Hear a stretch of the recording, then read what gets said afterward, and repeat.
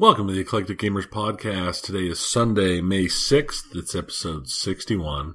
I'm Tony. And I'm Dennis. And, well, we've got quite a mix. We've got good news in the world of video games. And we've got not so good news in the world of pinball. Yeah. But before we delve into either world and have worlds collide, we need to do our introductions. We both went to the 403 Club tournament, the monthly tournament in the Kansas City area, Tony. Tony, you went to a pinball tournament. I know. I've played pinball. It's the first time I've played pinball since Texas. Did you beat anyone? I had one victory. So you basically have just been resting up to restore yourself to proper physical perfection to win. No, probably not. I think it was more of a fluke. You weren't healing some finger injuries. No. Okay. I'm not birdering. Okay. I'm not off to the side getting better. Yeah. So yeah, we were both at that, and that was last night. So that was good. I've been working. We lost a couple of employees that have moved on to greener pastures. So it has just been this chaos of trying to disseminate workload across the remaining staff. I had to go down to the southern part of the state a few days ago to give a presentation on taxes. I won't be giving that presentation on this podcast. No, I will. As an aside, before I went, there was one of the audience members came up to me and said, just tell a lot of jokes and make it fun. And I said, you understand that this is taxes, right? I can't make it fun. Even if you like taxes, I can't make it fun for you. I can make it informative. I can tell you some jokes, but they'll either be tax jokes and not funny, or they'll be irrelevant jokes. So I used irrelevant jokes. Okay. Well, what you could do next time is you could hire me on as a contractor, and we'll just kind of do a two-man town hall talk type thing. Mm-hmm. And my contractor rates are very reasonable. $500 an hour, 6-hour minimum. It's not a big deal. Okay. That includes drive time. Oh, yeah. Well, we've found that with contractors lately. They all want to count the drive time. So now it's like, okay, well, what town do you live in? Because that's where we're hosting it. So, yeah, what do we have? It's sad. It's very sad. Okay. Well, did you have any other introduction stuff? That's it for me.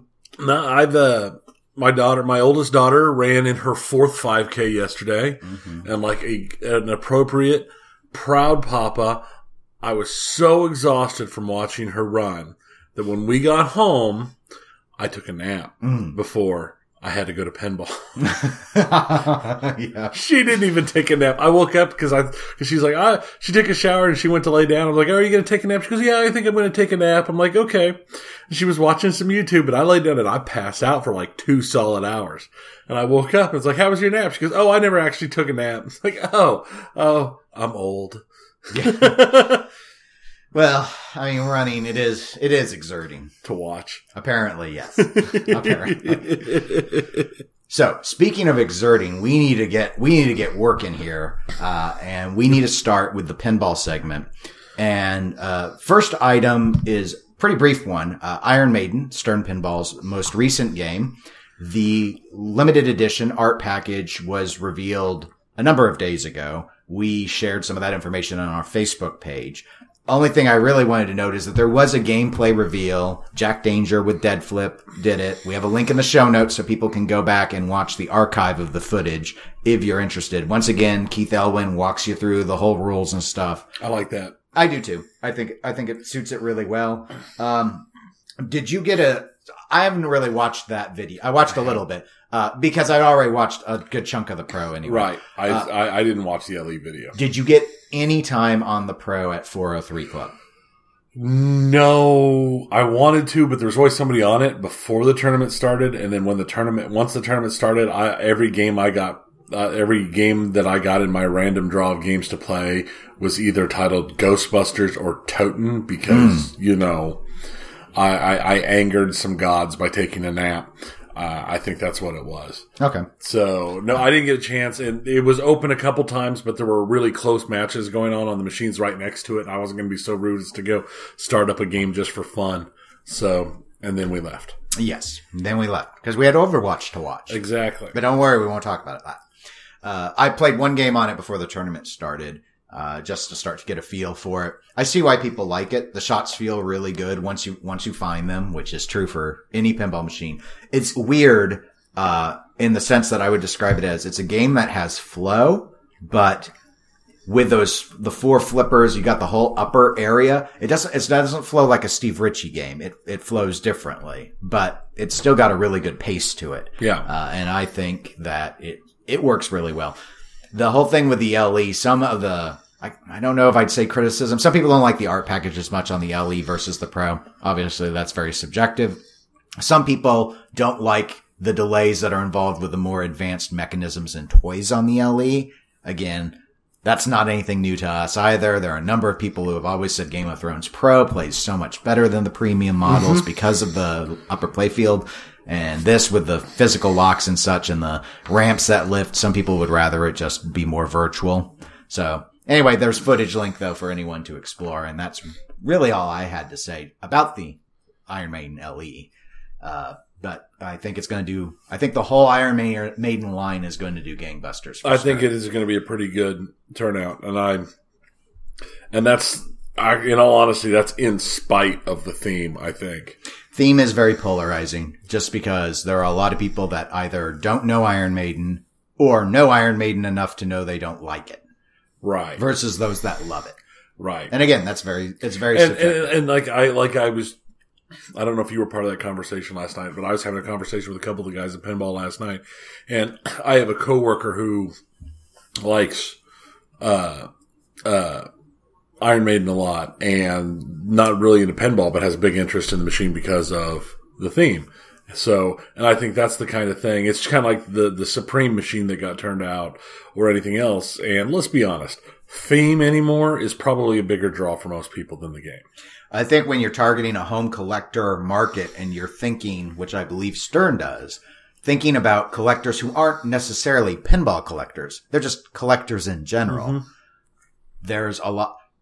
I don't see the point in doing original themes. I just don't. I don't think it's smart business sense. I know there are some people, especially some pinball people, I'd say it's a minority, but they can be fairly vocal, who they want the artistic creativity of original themes. They respect original themes more. But the bottom line is this is a business.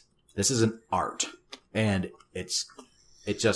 unless the license fees are ridiculous, in which case there are thousands of licenses to choose from out there, you are really setting yourself up for having a harder time selling machines, a la America's Most Haunted, Dialed In. Yeah. We don't know the numbers from Jersey Jack, but from everything I have heard through my network of connections, it's the worst performing Jersey Jack game. Which is sad because it is Jersey Jack's best game. Yes, it's their best game. So, but that theme doesn't click for anyone. And I think some people may be thinking, well, now that's not such an operator world. That's not a big deal because the theme was just to get people to put the first dollar in. And then after you put the first dollar, the gameplay should make you want to play it more.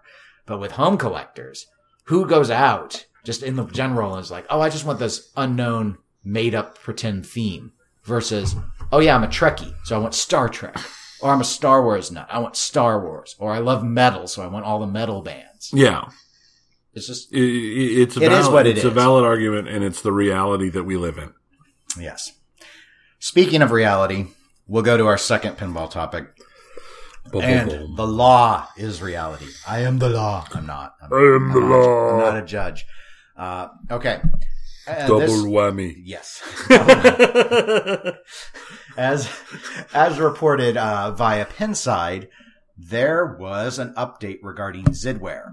For listeners who are not familiar, Zidware was the company established by famed pinball designer John Popadiuk, who worked for a number of years for Bally Williams. He designed some very popular games such as Theater of Magic, Circus Voltaire, the World Cup Soccer, Star Wars Episode 1. I'm obviously naming games that aren't exactly good. And TOTAN, as Tony referenced earlier, which stands for Tales of the Arabian Nights, for those that don't know the acronym.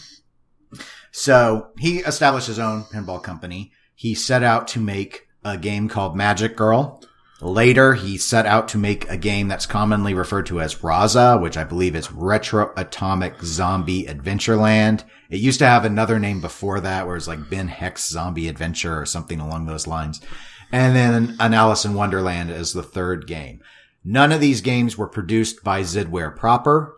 Magic Girl games were ultimately built with the aid of American Pinball under a relationship that's not entirely clear to me. As in, I think they built the parts, but J-Pop, John Popduke's commonly referred to as J-Pop, I guess he assembled it himself. They went out. It's essentially a box of lights. The code is rudimentary. There are spots for mechs that weren't installed. It's not real pinball.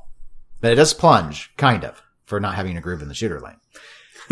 So, what happened here? There was a civil suit. I need to stress this because I've read online and I've heard from others thinking that J-Pop is now a criminal. This is not true. This is a civil case, not a criminal case, people. It's really simple to keep straight. So what happened was a number of people who pre-ordered games from John Poppaduke's Zidware company filed a civil suit against him on the grounds that he failed to produce the machines, and they wanted their money back because he didn't complete what he was contracted to complete. So what happened was J-Pop lost, and the judge has said he needs to pay the money back to these creditors, or the ones that were the claimants. There were 26 claimants. 6 actually went to the hearing and testified against him that day the decision was handed down. So what does this mean? It means J-Pop owes at least 26 people a great deal of money, thousands upon thousands of dollars in all cases. I believe everyone was owed at least several $1,000s. Hence why it was this combined. It's not a small claims court. This went through regular civil because the dollar amount's so high. I believe it's essentially functioned like as almost like a class action. That's why they're all clumped together as one case.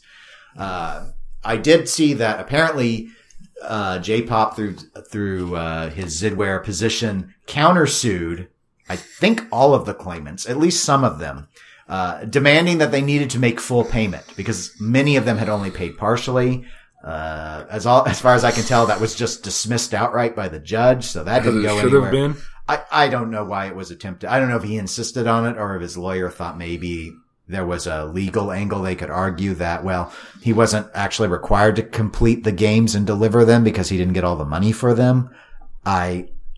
Again, how does that absolve you from having to pay back? Grasping straws. Right. It's grabbing for anything you can. Right. Well, the civil suits aren't saying give us the games right now.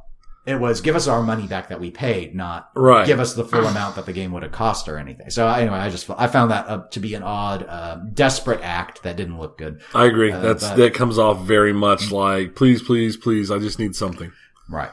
Now, I'm assuming, in terms of what happens now, that J-Pop doesn't have this money. No. I believe him when he went on, years ago when he was on Coast to Coast Pinball, in that, abomination might be a bit strong of a word. I like Nate, and I really like Coast to Coast Pinball. And I know, because he said it multiple times, that the interview with John Poppaduke is his most popular episode ever.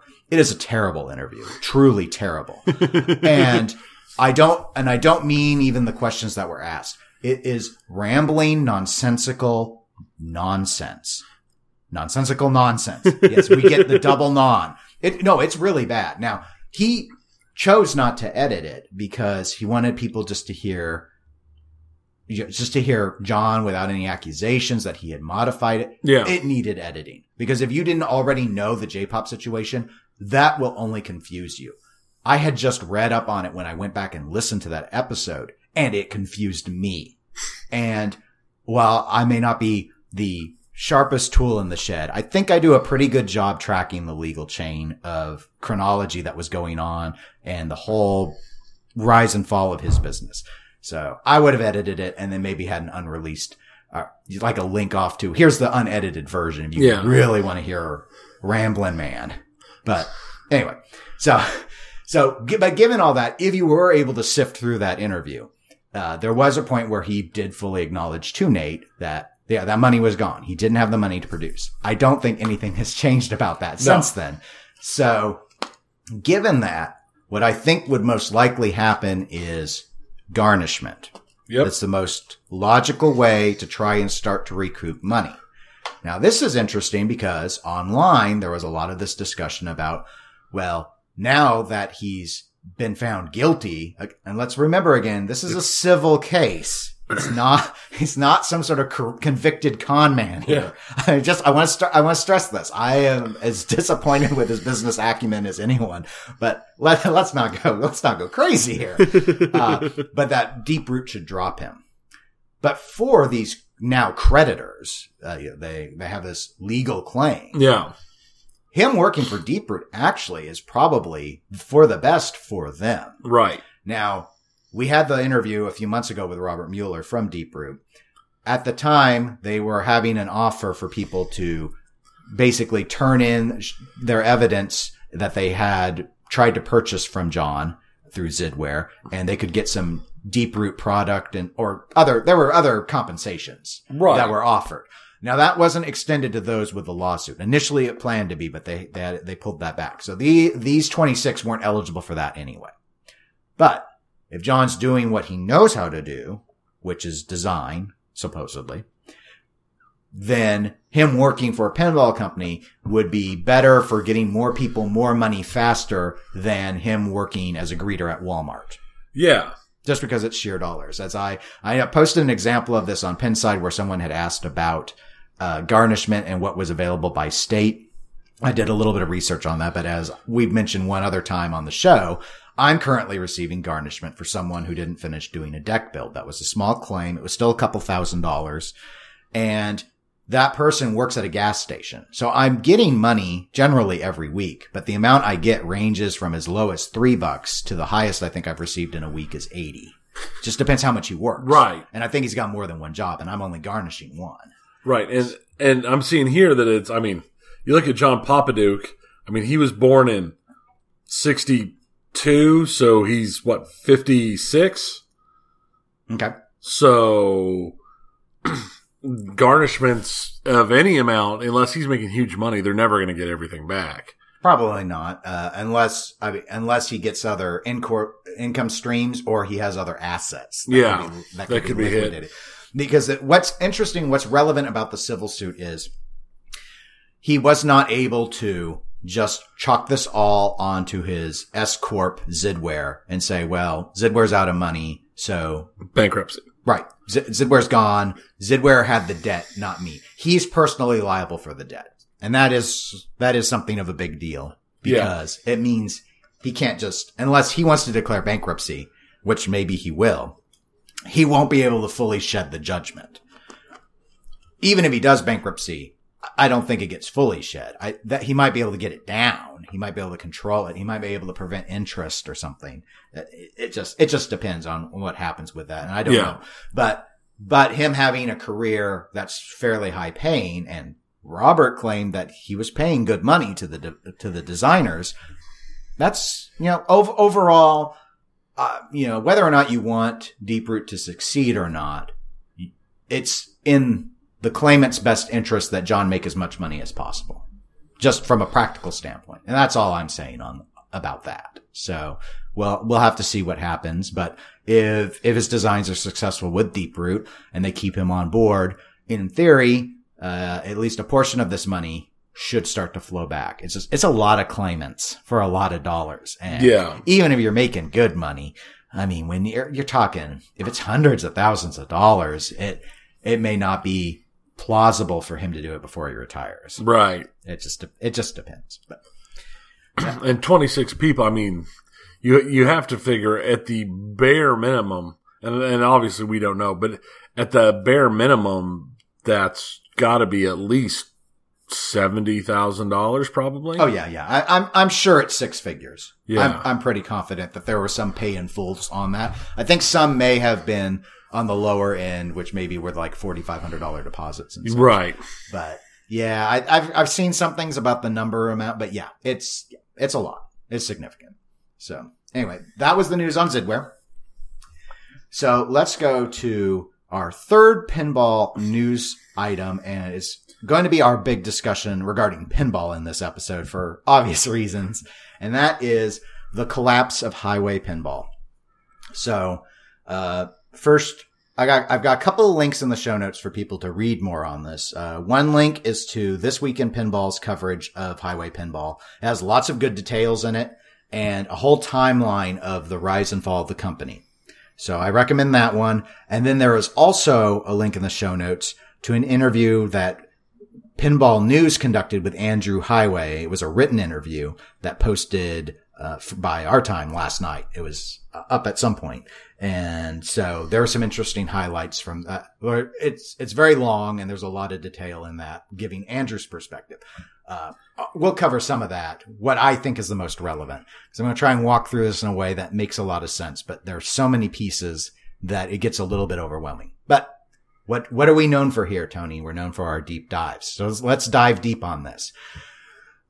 Tony, you and I think we kind of called that Highway Pinball wasn't going to last a long time ago. Right. I mean, if it hadn't been for the investors swooping in last year, this would have happened last year. And we thought it was going to happen last year, but that was before the investors. Right. And then after the investors started to do what they did, the ways that they were going about doing it made me think that I didn't see the long term how it was supposed to be viable. Right. So were we the first?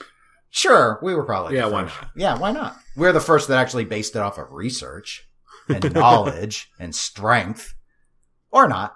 Not just hope and love. Not just hope and love. Not just the rumor mill, but with serious number crunching. The math never worked.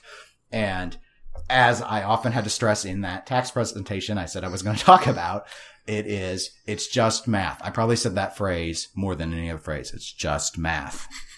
And this is the same case. So let's talk about what's happened with Highway recently. I'm not going to go through the whole timeline. That's what This Week in Pinball is for if you want to know about it. Okay.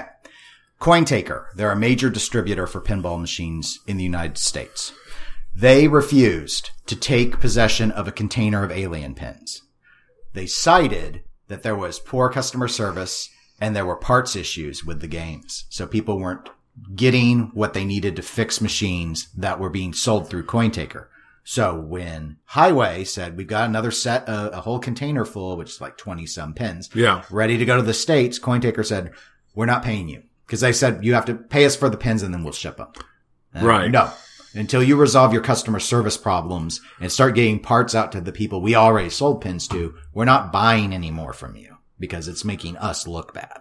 I think that's just good business sense. Yeah, no, it makes sense. I haven't heard a single person really criticize CoinTaker beyond those thinking maybe now if they had done that, they would have machines that they could sell for even higher dollars because they're a collector's item now. Whatever. We can go into that if we want to later.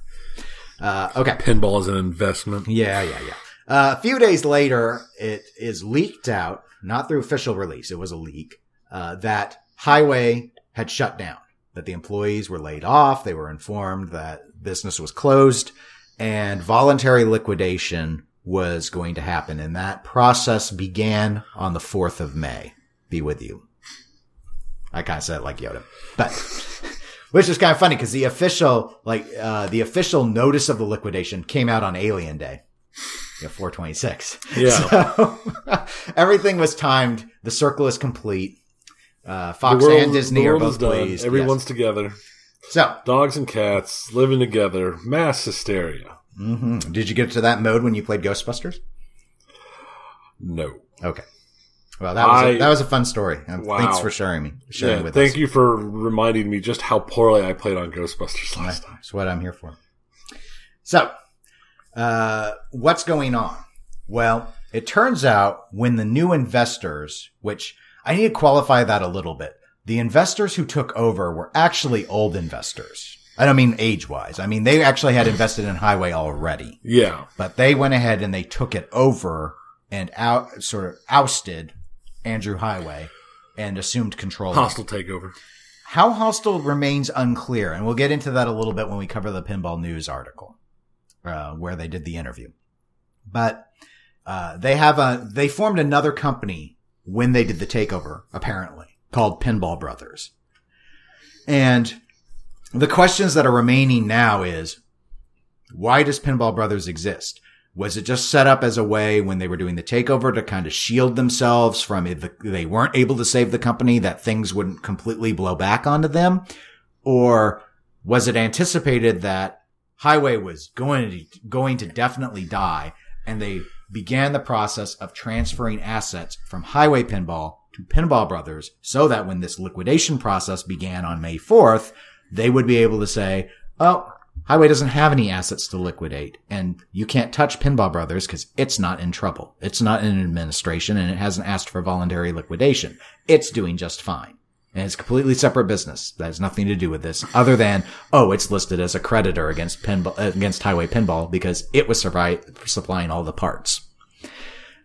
It's not clear to me yet, but the case is pretty strong, obviously, for the latter. I would assume so. Based off the information coming in, but we don't know. We don't know what the intent, obviously there's a difference between what's happening and what the intent was. So, next, element that adds to this tapestry of a narrative that we're weaving here. Deeproot, which we talked about back with the Zidware discussion because they have John Papaduke on payroll. Mm-hmm. They posted, I'm assuming Robert, posted on Pinside, indicating that they had approached Highway before the liquidation announcement, but very recently, I think it was the same week, and wanted to see if they could acquire the license to the band Queen. As had often been rumored, the next game from Highway Pinball was supposed to be Queen. From what we've seen with that announcement, it was Highway had 3 games in the pipeline to varying degrees. There was Queen, Playboy, and then Barry Osler was working on an unlicensed pen. So Deeproot claimed they asked to get Queen, and Highway said, no, we will not sell you the Queen license. Which, factoring that in, is part of that credence that's being lent to this idea that Pinball Brothers is planning to do something post Highway. Right. Otherwise, why not sell the asset that you can't use because you're liquidating? Deeproot didn't want Playboy, and they don't need permission to do an original theme, so they didn't need to get anything for the third one. Well, here's, I mean, just straight off the top of my head, the obvious thing there is if Highway sold Queen with the amount of debt Highway had and the amount of money that was owed to creditors, anything they got for the Queen license that got sold off would just disappear to creditors. Sure. Where with the transfer to Pinball Brothers, if Pinball Brothers sells Queen, that's just pure profit for them. Yeah. They don't have to make the machine. They can just sell the license to somebody to make the machine. Sure. The question is, who has the license right now? Is it Highway or is it Pinball Brothers? If Highway still has it, then Pinball Brothers' plan would be to buy it in liquidation. Right. But what people think is that it's already been transferred. That would be my assumption. And Highway Pinball as a company limped along long enough that there are laws against doing gamesmanship like this where you take a company and you're going to plan to let it fail, but you're going to actually move all the things of value out to another company. But there's like almost a statute of limitations to it before it's no longer seen as you having done that. And the question is, did this take long enough? Did they allow Highway to survive long enough and move the assets over really early in the process that this could pass legal muster? That's the question. Yeah. And that's up to, I think, when the liquidator who was appointed, and that's all that really happened on May 4th. There wasn't any major news. It was all very pro forma. That sort of stuff will be, I believe, investigated during that entire process as they spin everything down and sell off whatever remains with Highway. Right. Okay, so we have that. Should supposedly include a container of pinball machines. Well, that's an interesting point. There have been reports that container that was meant for CoinTaker has been sold to Europeans through Pinball Brothers. But I don't know if that's speculation or not. I've not seen confirmation. Yeah. Let's just put it that way. But it's an interesting point because yes, you would normally think those pins at least should be assets to Highway. Yeah. Now, if they sold them, then the money is the asset to Highway. So again, it's not necessarily wrong that they ended up getting sold. I don't know. Some other interesting pieces of information, and this is mostly out of the This Week in Pinball article, but this was just reports of things coming in. A lot of this had to do with back when Andrew Highway was the one running the company.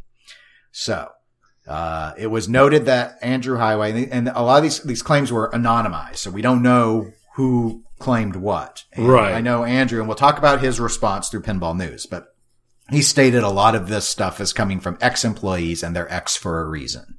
and that they have an axe to grind. Sure. So he says, take all this with a grain of salt, essentially. So one thing was that he used money wastefully. Are you telling me that there is a CEO who would wastefully use money and not do everything exactly right and to the best for the company? I have a very hard time believing that such people exist in this infallible, perfect world. Yes, I know, but you are an eternal optimist. Some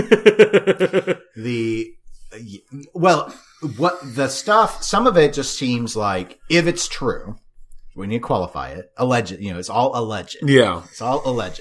If it is true, some of this just seems like poor choices versus, like corrupt-esque acquisitions and blowing money on oneself. There's a little bit of that in the claims as well. So here's some of the things that were listed as having been bought by Highway Pinball that they barely used. There were packing machines, so they would be able to pack their own stuff. That didn't get used very much. And a flatbed printer was listed as something that was purchased, but only used a little bit. I mean, to pack stuff, you would have to actually complete something to have it shipped. They completed some full throttles.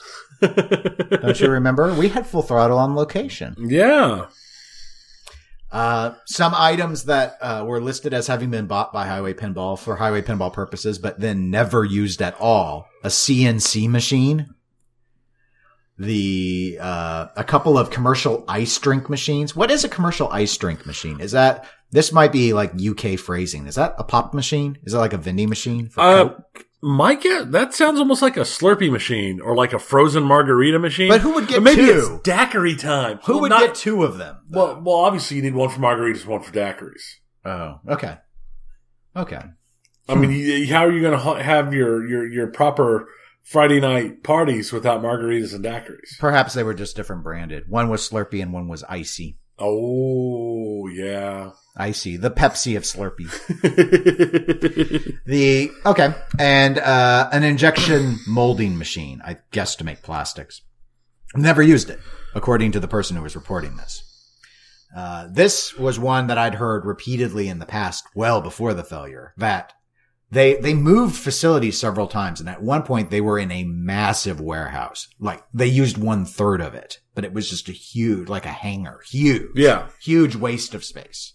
So that claim was like the space I want to own. Yes. But you'd probably fill it with your desk. Pretty much. Yeah. A Porsche that Andrew Highway got a Porsche, and he had the lease payments paid by Highway Pinball directly. It's a company car. People get company cars all the time. Yeah. And yeah. Let's be honest. It's a Porsche. It's not like it's something that's for, real high-end rollers. Porsches for people who think they're high-end rollers, but they can't actually afford a high-end car. So they get a Porsche, and it makes them feel like they're special, even though it's like the Taurus of sports cars. Oh, okay. I lose track. So it's not a Lotus. Or it's not a Ferrari. It's not a Lamborghini. It's not one of those Mercedes AMGs. It's a Porsche. It's like, oh, I needed a sports car because I'm having my midlife crisis, but all I can afford is a Taurus. Okay. That's good to know, because I wasn't aware of that. So I'm glad you've explained. This pinball is a world of carguments, and I'm glad you're equipped to battle on those equal terms.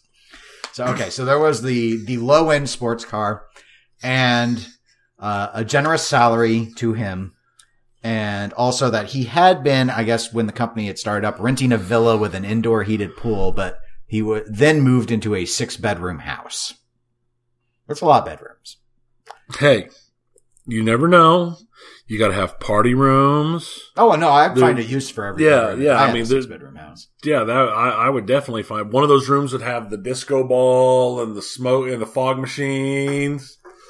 And no, there's plenty of possible uses. Okay. So, another item that I thought was interesting. This comes back from Pinside versus This Week in Pinball, but it was noted that Andrew also had a habit of meddling in the design process, like the playfield design process. So, and by that I mean, there was a key example, which I noted because it stood out so much to me, was he at one stage, and purportedly this is what kind of drove Barry Osler off a cliff in terms of just mentally trying to deal with this guy, because someone came in saying Barry had actually worked really quickly, had done really good play field, like that. In that person's opinion, Barry's designs were great. But so he's a professional doing a professional job. Yeah, like you do. Yeah. But Andrew, for example, came in at one point and he said, I want this game to have 14-ball multi-ball because I want to beat the record set by Apollo 13. So put that in somewhere. Just find a way to stick in 14-ball multi-ball.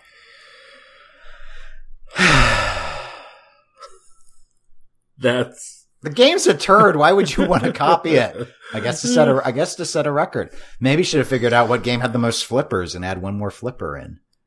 And call the game Flipper and theme it off a dolphin. It'd probably be more popular than motocross. Could they have gotten the license for Flipper? Oh, sure. Surely. No, probably not. Who knows? I don't know what sort of hoops you have to jump through, much like a dolphin, to get the Flipper license. That's our next research topic. We're going to research the Flipper license. We're going to find out who has the Flipper license and what it's going to take to get a Flipper license. Oh, just get the SeaWorld license. Their brand is so toxic now. You can get that cheap. You can get that one cheap. Then surprise them and call it Blackfish. Killer whales aren't fish. Okay. All right. Nice little side there. Yeah, it was just an aside. I don't want to confuse people. I'm going to give you another aside because this is just really weird. We had a law clerk at one point years ago, and she was very upset because there were bats in her apartment, and she was explaining how they had done roof work at one point because there was a way they could get into the attic of the apartment she was renting. Or something along those lines. But they had already sealed that up, and then there were bats later. And so she had decided that the bats must have laid eggs in the walls. And then the eggs had hatched, and then the bats came out and lived with her. See, there are things that sometimes make me realize that this world should just burn. So what I did is I started sitting in, and I often would, I haven't recently, but sitting in on the interviews with law clerks. And I inserted a new question, which was, you're living alone. Bats have appeared in your house. How did the bats get there? Was it A, they flew in, B, they laid eggs? And I actually did. I had that as a question. And then after the interview, I had to explain that we had to do that because I had to stop stupid. Unfortunately, there were others who were very confused by the question. Well, I can understand. Well, look, I think it should be a requirement that if you're going to go to law school, you have to know that bats are mammals. It's my judgment call, and I felt that that's appropriate. I'm not going to work with people that think bats lay eggs. We will have law. The law people will have law, and I will insert that law. They also, I don't get to ask interview questions anymore without screening it. Because all my interview questions are mean. You're a mean one. They're all legitimate. They're not like violations of labor standard law or anything, but they're all scenario based. They either make people look stupid or they ask really, really difficult scenarios. Ones that I've actually seen. So they're healthy questions, but I've found that we've had multiple people who we ended up hiring and then we asked them afterwards about the interview process after they're acclimated and stuff. And they always have said that they were nervous around me. And so that's a problem. That wasn't the goal. Like, well, I liked everyone, but Dennis, I don't know. I just got this vibe that he hated me. He scares me. I'm I thought I just had my poker face on, but apparently I have my die face. I don't know. I'll have to work on that. Maybe in a mirror. Yeah. But anyway, no, don't apply anywhere I work if you think bats lay eggs because stupid. No. Nope. Sorry. Anyway, that was an aside. So, back to Highway Pinball, which has nothing to do with eggs, except for Alien and its pop bumper. Yeah. Caps. But we're not going to talk about the pop bumpers. Throwing my pin everywhere. Throw it. So, the interview with Pinball News, what came out last night. This was Andrew who he had seen all the Pinside discussion. The This Week in Pinball had already been out for a while. So this was in response to a lot of that content. These are the elements I thought were most noteworthy based off of what we've already discussed here, Tony. So, number one, he claims he never lied to customers, just unforeseen problems constantly kept messing up the timelines. Again, I'm not surprised. I'm not surprised he would say that. I'm also not surprised if it would be true. I wouldn't be surprised if he just recorded himself saying 2 weeks and just put that as the answering machine's answer. So every time he called, it's like, 2 weeks. Yeah. I mean, it has become a running joke where his answer to everything seemed like 2 weeks. Another highlight. He acknowledged that there were payment issues with Highway Pinball actually paying people and suppliers for parts, and that it was because of their financial position that they were in that he did have to juggle. The exact quote was juggling expenses with what money is available. So do you pay for food or gas? Right. Sort of thing, but on a business level. What happens when you're paying off your Visa with your MasterCard? Exactly. You have to ask for a Discover. That's right. You're one of those people. But I get cash back. No one cares because no one takes it. Just accept this. Okay. Another point. He did acknowledge he did pay a salary to himself. How much was the salary? He said in the 4th year of operations, it was £40,000 a year. In the 5th year, it was £45,000. So that was the official salary. He qualified this because he said that did not include him loaning his own money back to the company to give them cash so they'd have capital to work with. So that his actual take on those years was more on the order of 25 to 30,000 pounds versus the 40 to 45,000. But that is what it is. That's a little, I mean, that doesn't sound generous. Not overly. But of course he had shares in Highway. So if they had been successful, there would have been something you'd think on the back end, but. Because that's what, 40,000 pounds, current conversion rates, $54,000 a year. Mm-hmm. No, it's not high dollar amount, but I think part of the issue that some might take with it is a lot of business owners, when they're trying to get their business established, paying themselves a salary is a lower priority than any, obviously they need to be able to live. Right. But that the priority is making sure all your employees are paid and all that other stuff. Was his salary one of the things being juggled? Or was his one of the ones that was solid and always there? Well, he didn't say. I'm guessing that his salary always got paid to him, but he would counter by saying, but I had to keep taking some of that money and loaning it back to the company so that it could actually do other things. So, there was also, he talked a bit about Dave Sanders. For those that don't know Dave, he is the pinball designer who developed Full Throttle and did most of the design for Aliens. Alien Pinball started with Dennis Nordman. He left very early in the process. And so the design is really Dave's design at this point. Okay. Dave's been pretty open on forums talking about how he didn't get paid at all. Like, he got practically nothing. And so there was even a GoFundMe that's been running recently. I know it already met its level when I looked, but to get him some funding to get by on, because he has nothing. And that, of course, has probably been what's caused, outside of the collapse of the company itself, has been what's probably most discussed. This was very odd. So, because Andrew spoke about it at length or wrote about it at length in the interview with Pinball News. And he said that Dave chose to work voluntarily for the company and that Dave had specific reasons that Andrew would not go into for wanting to be considered a volunteer rather than an employee. And ultimately, royalties were what Dave was expecting to get for his work. And it was, there's more detail there. People can go and read it if they want. It was more like Andrew and Dave were in conflict. Andrew wanted to give him more stock options instead. Dave was more interested in royalties. I don't know how it ultimately shook out. And it sounds like there was supposed to be some sort of contractual arrangement on the royalties with the new investor group, but Andrew doesn't know if that happened or didn't happen. The whole voluntary status thing, I don't get it. I don't know what the way, again, Andrew did not make a claim. The way it was phrased in writing to me was suggesting that there may have been governmental benefits in play, and he was suggesting that Dave was trying not to lose access to benefit packages from the government, and he would if he was an employee. And that was the first thing that came to my mind. Yeah, the way if you read how it's written in Pinball News, he didn't make a claim at all, so I can't say Andrew accused him of anything, but the way it reads, it was phrased in such a way that it really suggests that was what was going on. Regardless, he does have an explanation about why Dave never actually got a paycheck, but he says that was Dave's choice. He didn't pressure Dave to not be an employee. Dave didn't want to be one.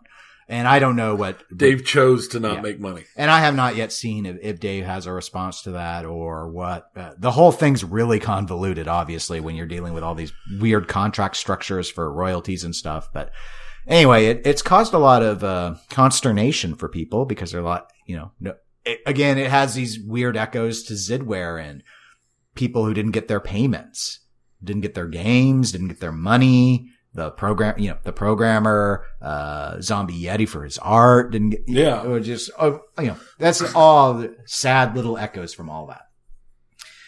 Another thing out of the interview that I thought was noteworthy was he claimed, confidentiality clauses were signed between him and the new investors when he was bought out of the company. So he was unable, and even as questions were asked about it further in the interview, most of the stuff regarding the transition he would not comment on, saying he's under NDA, so he cannot.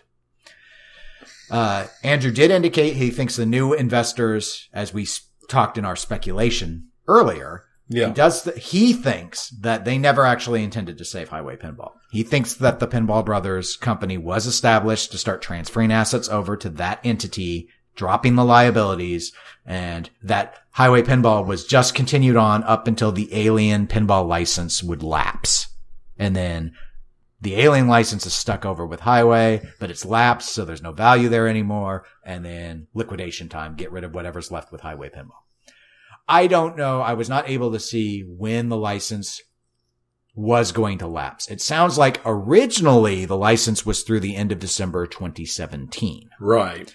Whether or not they got an extension or were selling without a license or how long an extension was, don't know. And Andrew wasn't with the company anymore, so he doesn't. Okay. So that's that. Andrew also noted this is a weird one. So I want to mention this a little bit.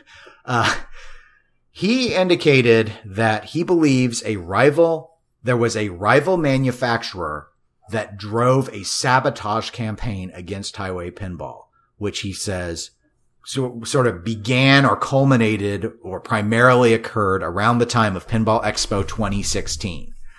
In Andrew's mind, what happened was Alien Pinball was seen as such a threat to the status quo that people started sending out false bank information to customers, telling them, here's the account you need to send the money to. They weren't Highway bank accounts. They were other bank accounts, illegal bank accounts set up to trap them.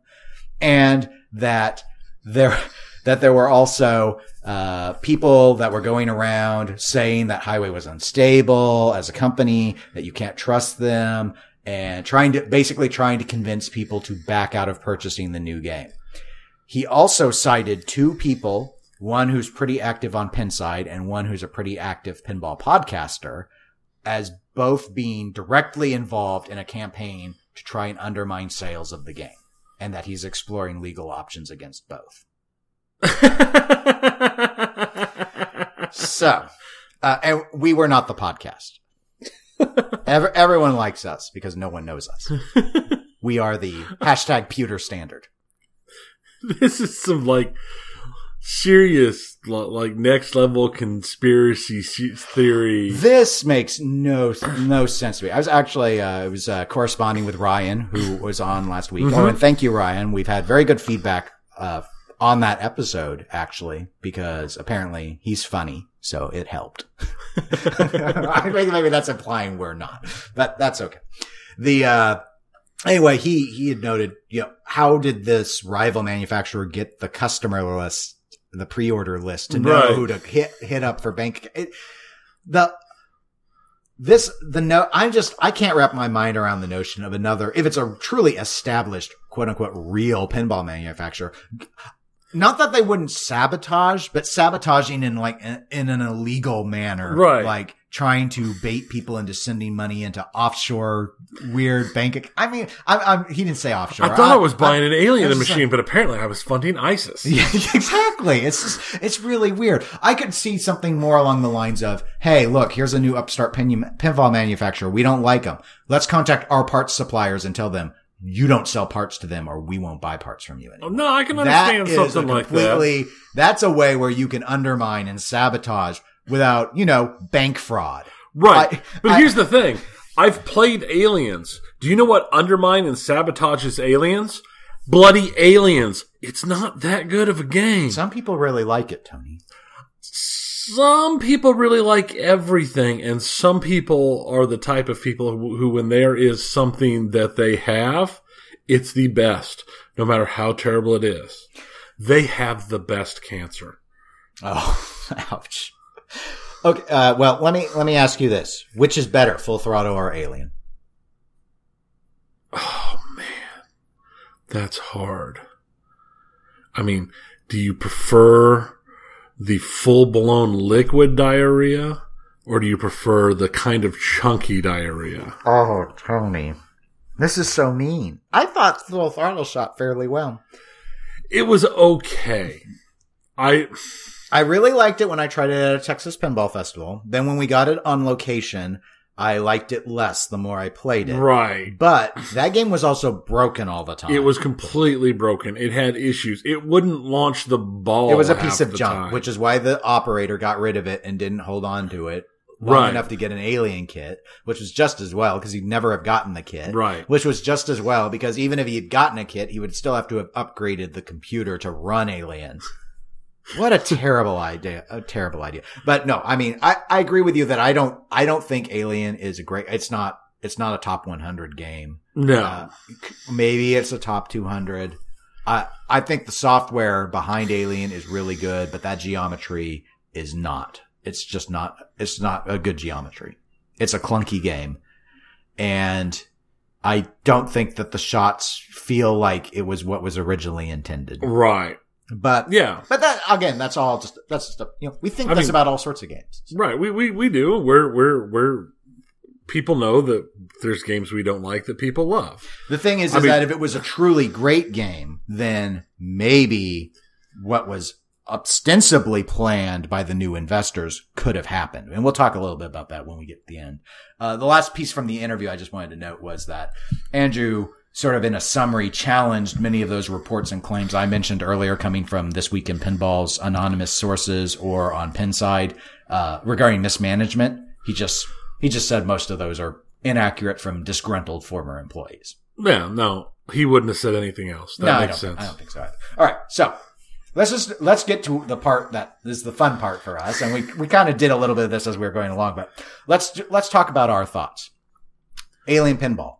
Is it finally super duper truly dead? Yeah. I don't see how. I mean, with the license going out, and I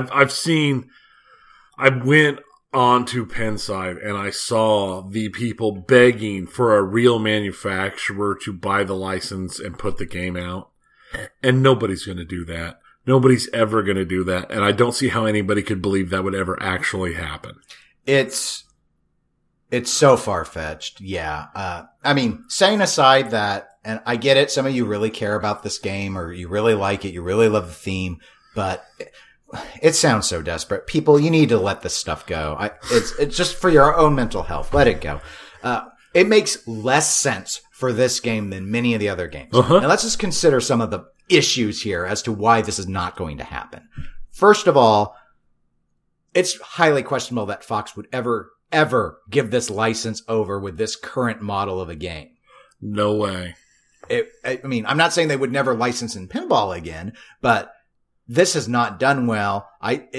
You would have to somehow convince them that it was worthwhile. Number two, you have to re-engineer the thing because the Alien machines are a pile of crap. There have been a handful of people who have had no to relatively no problems with their Alien games. That is not the common consensus. The common consensus is there are problems with the mechs. There are problems with the installations in general. Now, going to another manufacturer may get your quality control at the installation side up so that, oh, look, people remember to plug in the lights. But that's not the big problem. The big problem is that I don't think a lot of those mechanisms are actually designed to last. Right. They just didn't know any better. Because I don't think there were very many people over at Highway Pinball who knew how to do pinball. You know, it's a story as old as Atari. Read my article over at pinballnews.com. Atari. Failed. Very sad.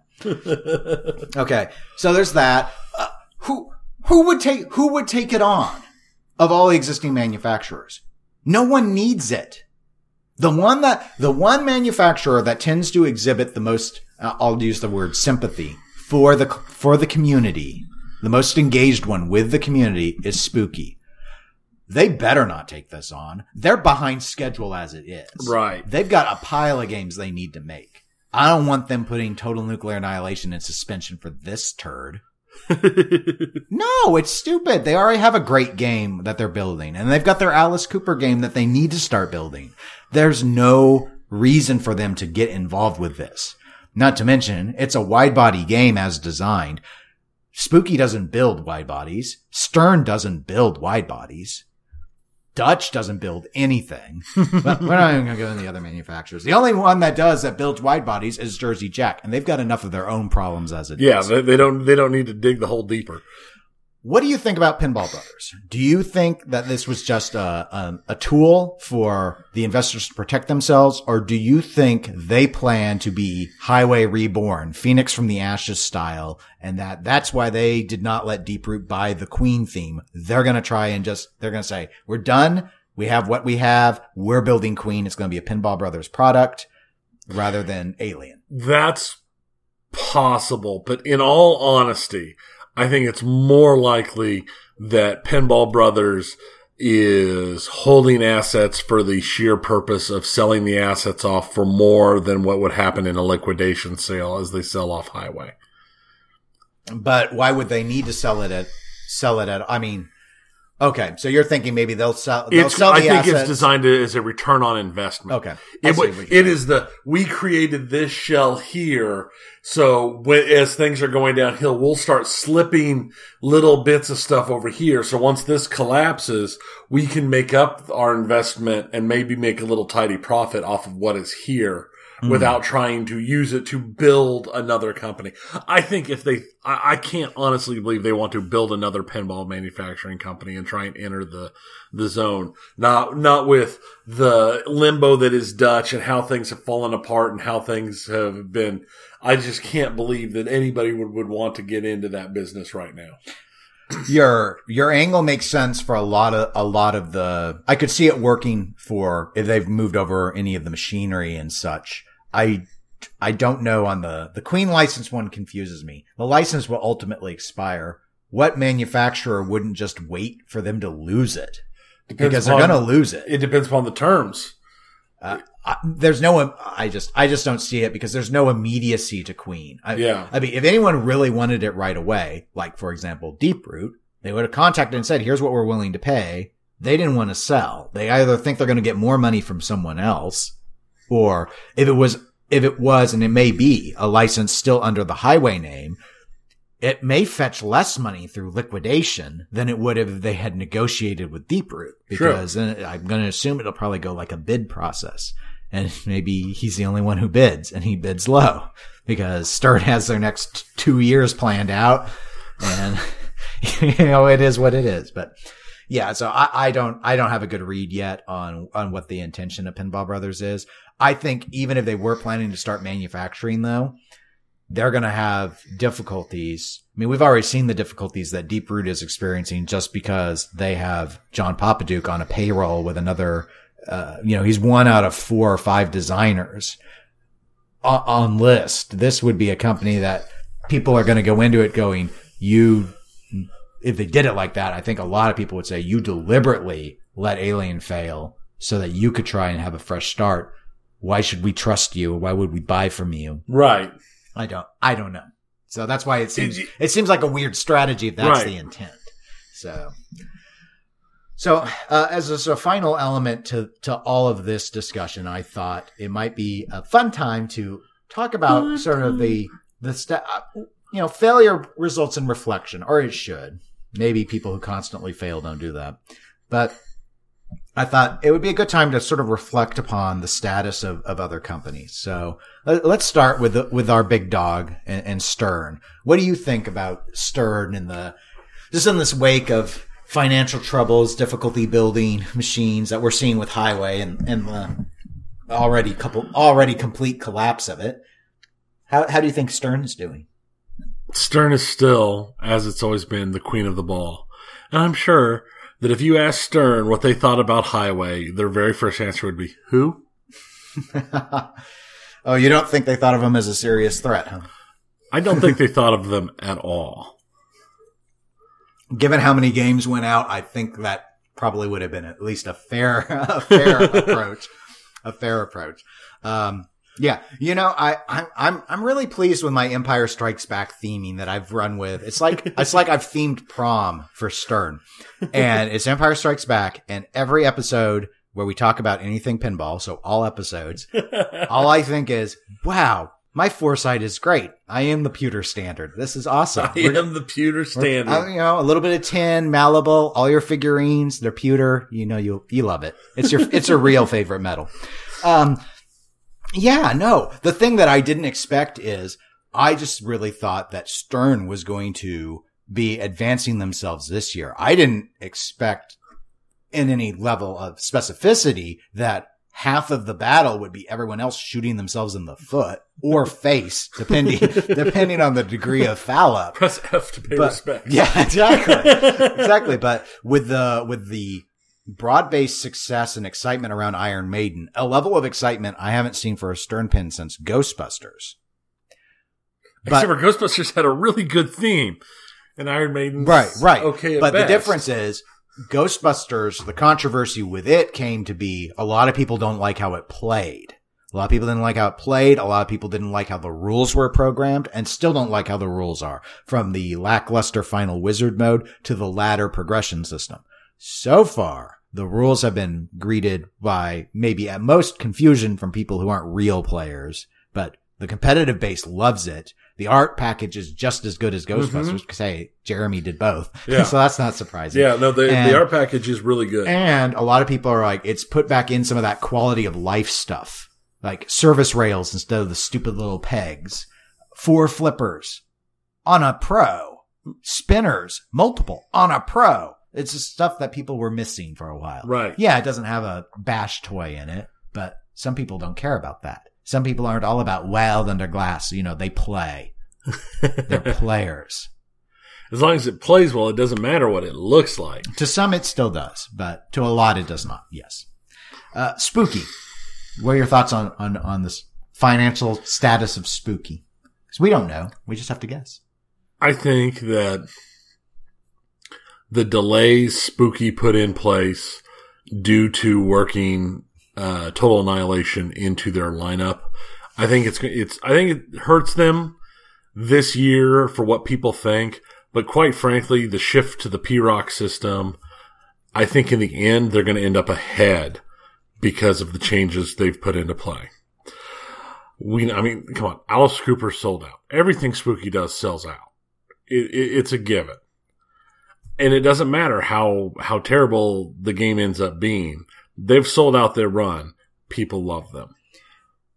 Now, I hadn't heard that Alice Cooper has actually sold all 500 units yet. Oh, I just assumed. Well, I don't know that it has. You're the researcher. I don't know. Everything else they've done has sold out so quickly, and there's been so much good buzz for Alice Cooper. Though the actual what I've played and then the actual call-outs thing makes me not have any real interest in Alice Cooper.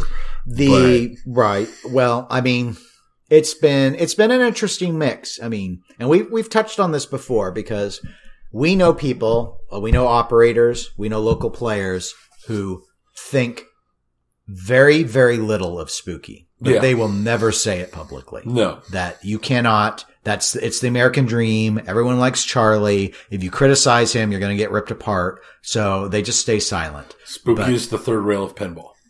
In some ways, is the social security of pinball. So in some ways. But the Alice sales have definitely been slower than Rob Zombie's were, which sold out of the 300 within a week, if I recall. Right. And a lot of people that I know who had experience with Rob Zombie have said that they think so many people got burned on Rob Zombie that they're being really cautious now. So while they may publicly still have, the same full-throated support of Spooky that they always have had, that the criticisms of concern about the build quality, criticisms about that once you won't have the game, your customer support level is subpar compared to what you get from other manufacturers, that those things are holding some people back from wanting to invest in another machine from that particular company. Regarding Alice Cooper specifically, I think it looks best of any of the pure Spooky titles that have been. Yep. I think the shift to the P-Rock makes a lot of sense from getting it to the next level visually in terms of the screen interactions, because they were starting to look like the worst in the industry at that. Right. And it was a board set issue. So I think that made a lot of sense. Obviously, they fell behind because of the need to code, but they are so far behind on the production versus the purchase orders for Total Nuclear Annihilation that they have plenty of time to get that up it just depends when they want to go onto the line and start doing the Alice Coopers. Right.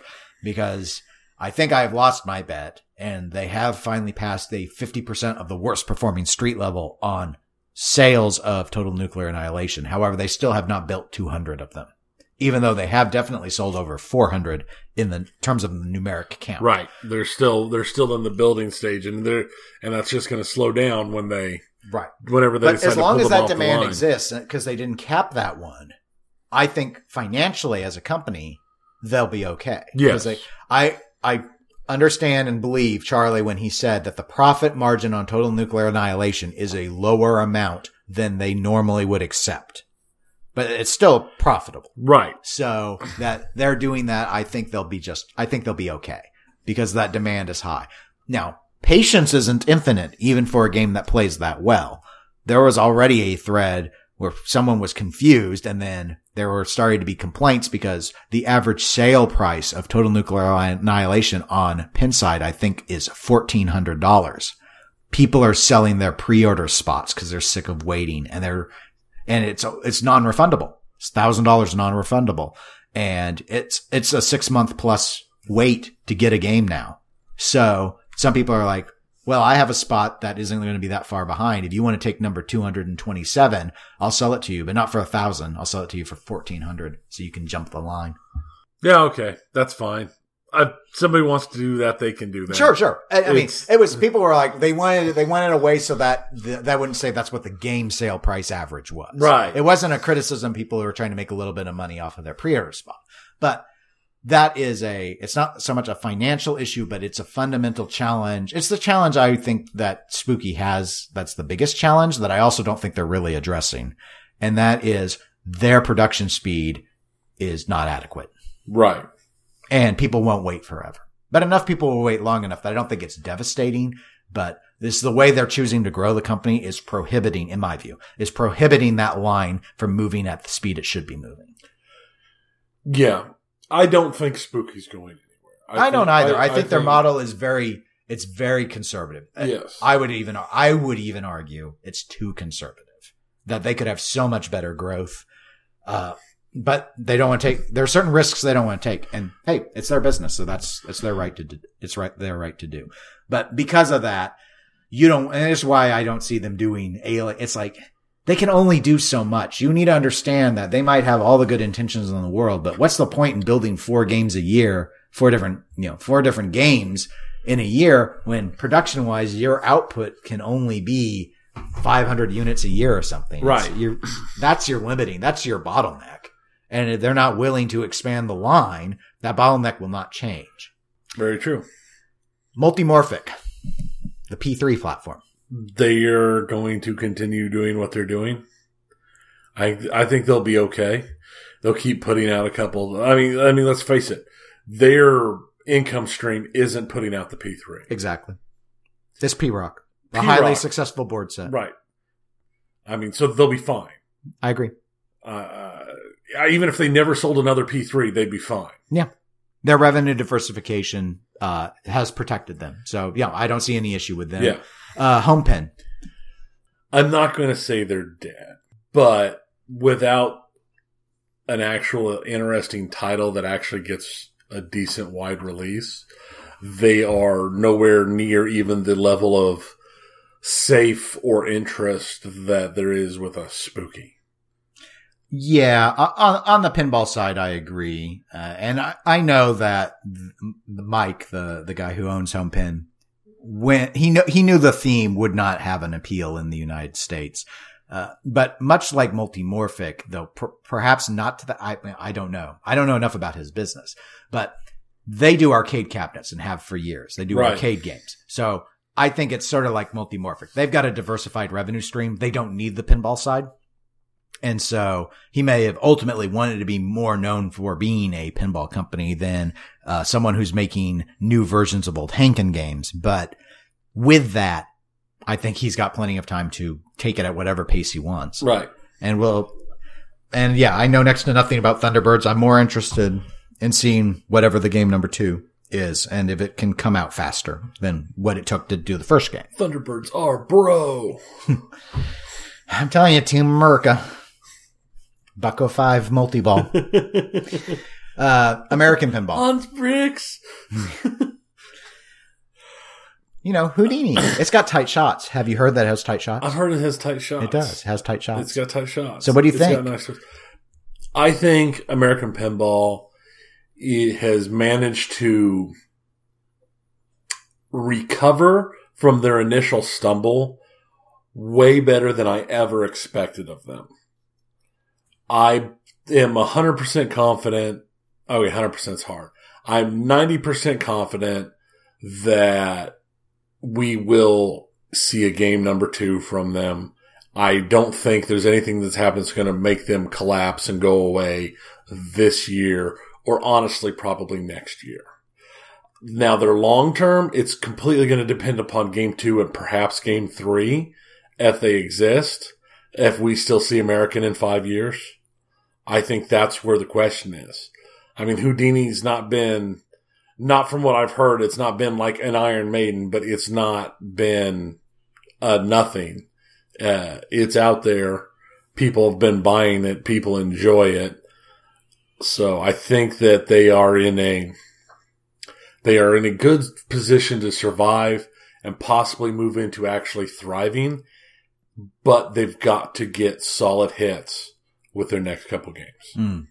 I think that makes a lot of sense. The biggest issue I've been hearing about lately with American Pinball is that their production speed is not great. Right. Now, I do think it sounds like enough of the game has come out that they're not really struggling I think their production rate may be higher than Spooky's production rate, but otherwise they're probably just about the slowest. But yeah, in terms of, I don't know. I don't know how deep of a pockets the investor is.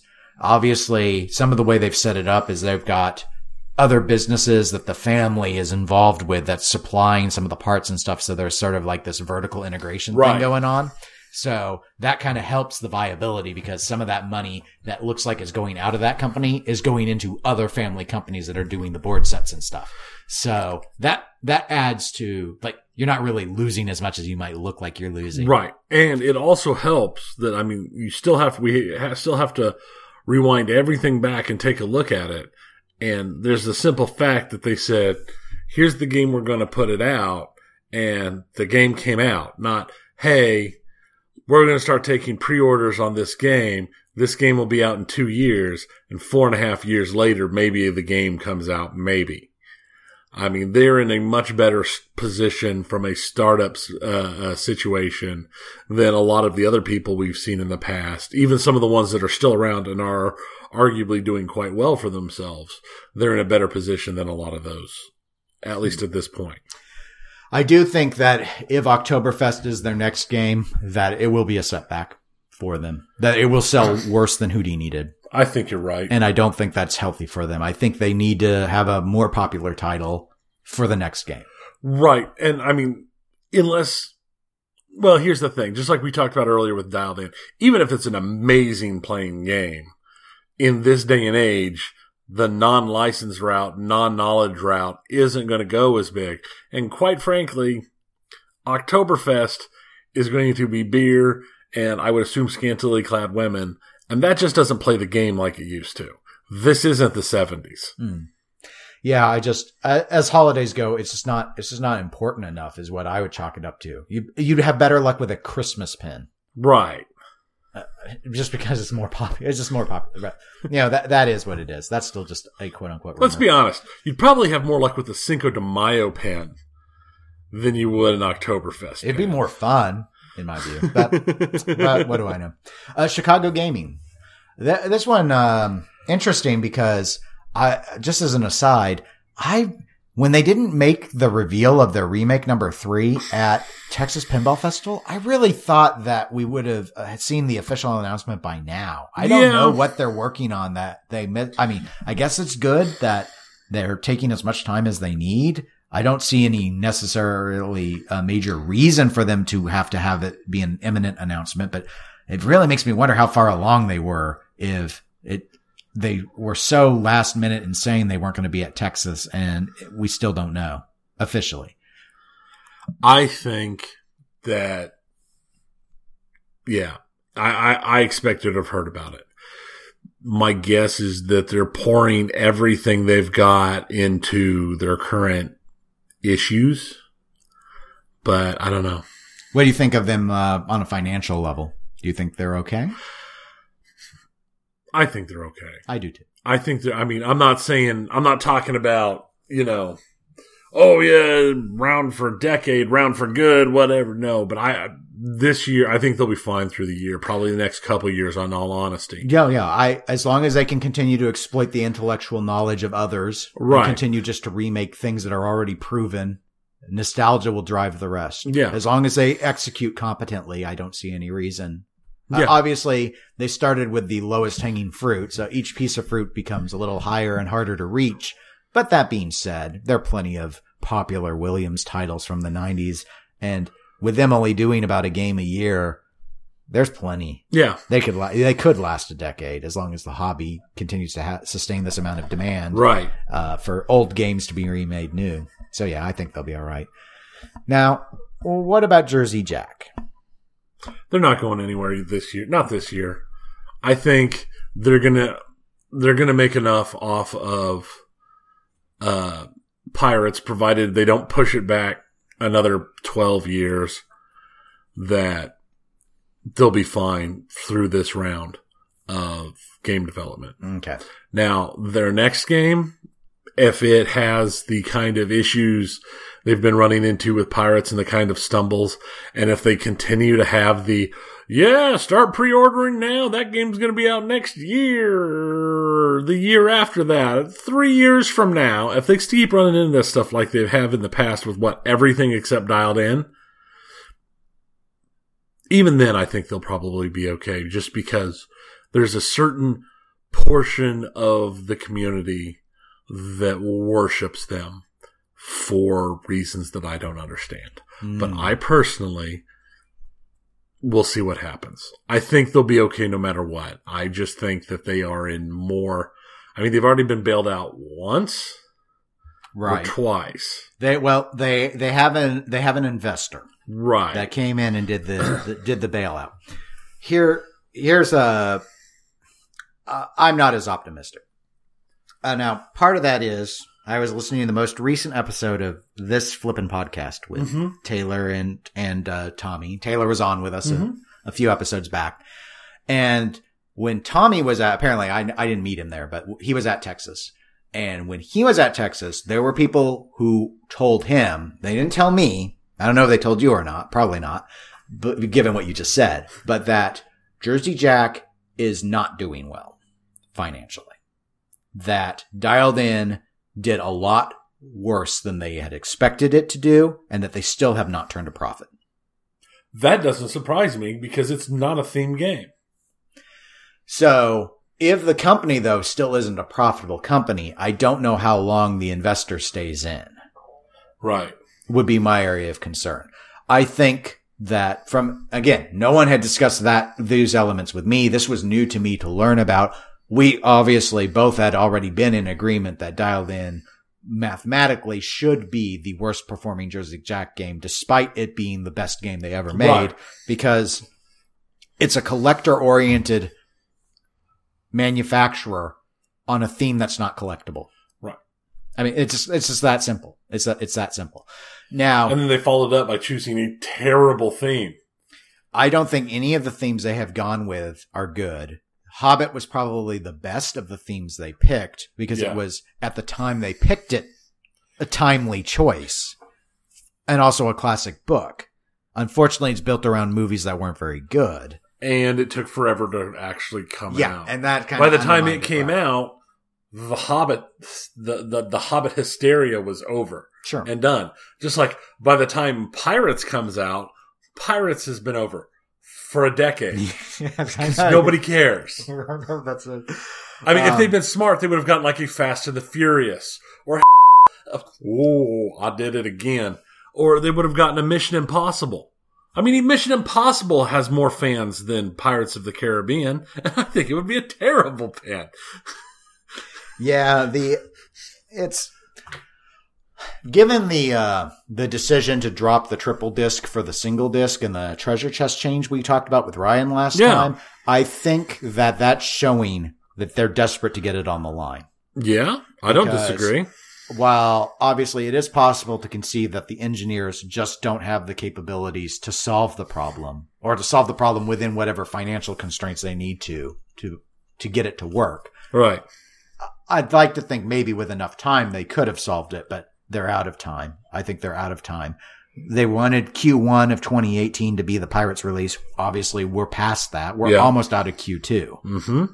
So I don't know, but I don't think Pirates is going to be a super successful game. I don't think so. And I think that Jersey Jack's entire model was a mistake. I think that their idea that they were only going to appeal to the high-end collector has put them in a very awkward position where they have to sell low volumes at high dollars, and they can put every trinket under the sun. But as the prices have gone up, because understand Woz was Wizard of Oz, for those that don't know Woz, was originally listed at around like $6,500.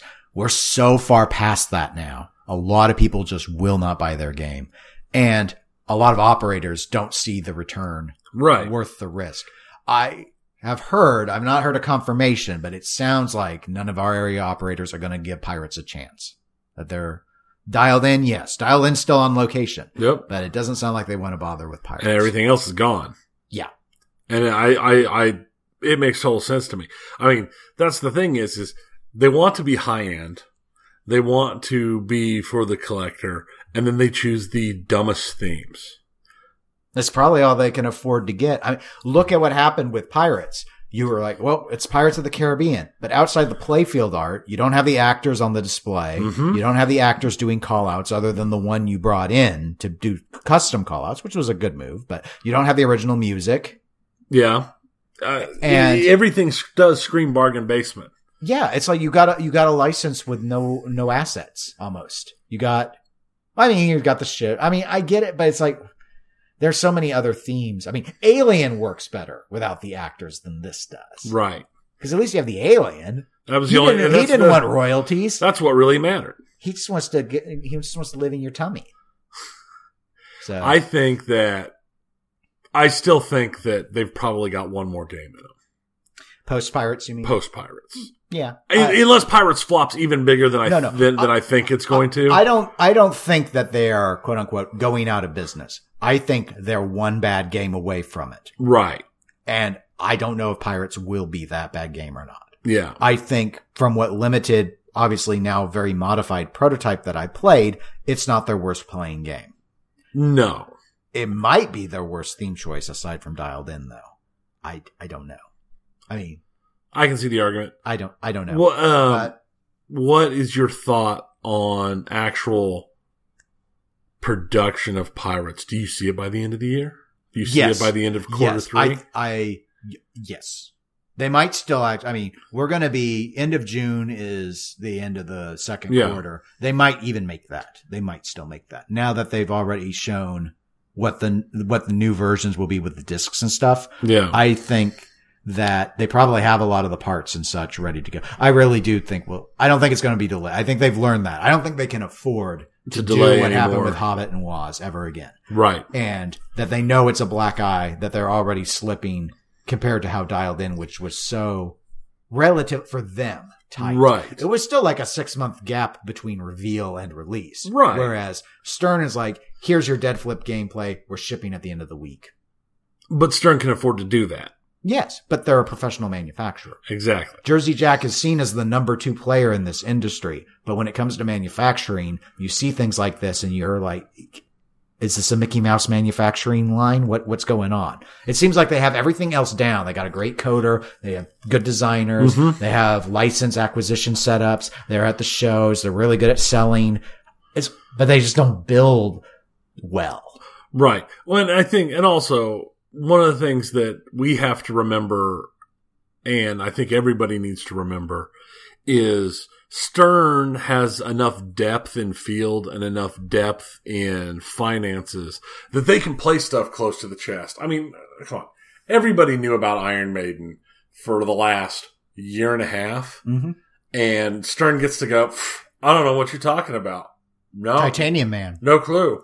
I mean, we're working on a Titanium Man project, but I don't know what you're talking about. Nope, no idea. It's completely, and that doesn't hurt them in any way, shape, or form. They don't have to set out there and pimp themselves out and say, hey, we're still here. We're working on stuff. Here's what we're working on. Look how awesome this is. Stern's like, yeah, you liking that Aerosmith? Cool. You liking that Guardians of the Galaxy? Cool. Yeah, Star Wars was kind of weak. We know, we acknowledge that. But, there's stuff coming. We've got great people. You know what? Why not? Look, here's Iron Man. Oh, you guys aren't surprised that we had not Iron Man, but here's Iron Maiden. What? You guys aren't surprised that we had Iron Maiden? Well, I am shocked. But here it is. It looks lovely. If you want to buy one, you can have it next week. Mm-hmm. I mean, it just gives them so much power and so much muscle in the system that they can do stuff like that where JJP they have to go out and say, this is what we're doing. It's awesome. Look at us. I'm here. Mommy, pay attention to me. Mommy. I mean, that's what they have to do so they stay relevant. Yeah. I mean, they do have an issue with that their themes purportedly have leaked as well. And so that also causes a problem for them because I know there are people that are clearly holding out saying, where's Toy Story? Where's your good license? I want Toy Story. How long has the Toy Story leak license? For years. How long do you think that license actually was going to last? I have no idea. I would think if that license was going to happen, we would have seen it by now. They're not playing that one in their vest. That is a license that somebody leaked and they don't actually have. Or it's a license that they were on the edge of having and it leaked and Disney went, whoop, no thank you, we're out. We'll have to see. The last company to discuss that I wrote down, apologies if I dropped any because sometimes I do, Dutch Pinball. Financial status. Hey, Tony, Dutch. Big Lebowski. Hey, it's a cult classic. I love that movie. White Russians. Dutch is dead. It's seriously, I mean, at this point, it's random electrical impulses making the body flip, but they're dead. Yeah. Yeah. It's been interesting because this is the one that made me think about discussing all of these because it's come up in some of the Big Lebowski Dutch Pinball discussion forums. Hey, look at what's happened with Highway. What's going on with Dutch? They're not giving, they got really good for a while with, I mean, the updates said nothing, but they were at least doing weekly updates. They haven't been doing that lately. Anytime there's an update, it's always, well, there's a delay with the prototypes now. We're getting ready to manufacture. I agree with you that this company is dead, and it feels a lot like a less successful Highway. Because at least while Highway was in the throes of failure, games did still go out. Terribly built, constantly problematic, with no instruction games, but they went out. Dutch hasn't shipped anything out for over a year, more like a year and a half at this point. And all of the challenges that we were talking about with Highway Pinball before they announced liquidation are just as true for Dutch Pinball. Mm-hmm. What was the big, I don't know in your case. In my case, the big example when the new investors came in where I thought you just miscalculated was where they said, okay, if people want a refund, we'll give a refund. And then they had to acknowledge they didn't have enough money to give everyone refunds as the refunds kept pouring in. And their strategy was to try and convince people to stay bought into their Alien by raising the price, $1,000 or $1,500 or so. We'll say 1,000. If you wanted to get back in, it's like, well, I'll give you your refund, but if you want to get Alien later, it's going to be $1,000 more to get Alien. And some people fell for it. And, I'm sure it worked on some people. Some people always go with a little mantra. Well, I just want my game. I just want my game. I don't really want my money. I love the game. I love the theme. I just want my game. But it's the same thing with Big Lebowski, except the dollar amounts are even worse. It's like, if you pre-ordered in, we're not giving you any refunds at all. It's, you paid $8,000. It's $10,000 to buy the game now. See, that's the issue. When Highway raised the price by that much, I mean, by $1,000, you just took a lot of potential buyers off the table because you just priced out. Yep. Big Lebowski is at JJP pricing tier. And maybe you think it's worth it. I know a lot of people think that of all these Borderline games, the Full Throttles and the Aliens from the boutiques, the Rob Zombies and Alice Coopers, that Big Lebowski is the best playing of them all. And I've never played it, so I have no comment on that. That said, that's a tall order for you to tell me that a game that old is a $10,000 game. And Dutch has acknowledged that the only way they will be able to satisfy the pre-orders is to sell new units. I just don't see how it works. It's not going to happen. It's math. It's math. I don't see how you get enough people to build out all the pre-orders as you've squandered the rest of the money sitting here. You're sitting and the money just goes down. I've lived this. This is the Robotech Kickstarter. It's exactly what it is. Occasional news updates. We're still working on it. It's coming. We promise it's on the way. We swear it's going to happen. It's exactly what it is. There is no difference. No. It's the exact same thing. No. And, I mean, like anything else, you get burned. The difference is I got burned for, a little bit. And other people got burned for tens of $1,000s. Yeah. And that's the thing that amazes me just overall in pinball is how many people keep getting burned for this kind of money. Got burned on and I want to know, I have a deep-seated interest. I want to know how many people got burned on Magic Girl, got burned on Raza, got burned on Predator, got burned on Aliens, got burned on Big Lebowski.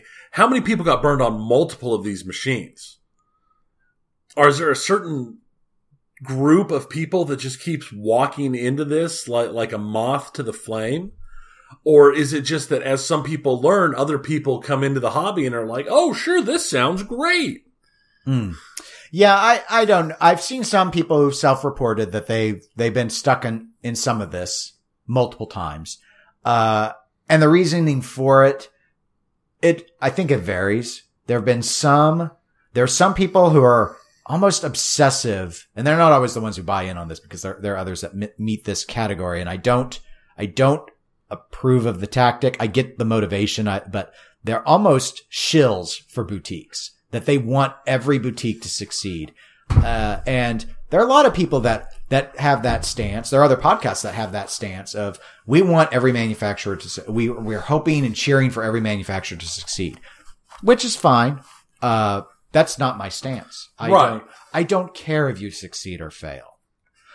I like to think that I'm on the consumer side. If I have to pick a side, all I'm doing is responding whether or not you're succeeding or failing in my view. Yeah.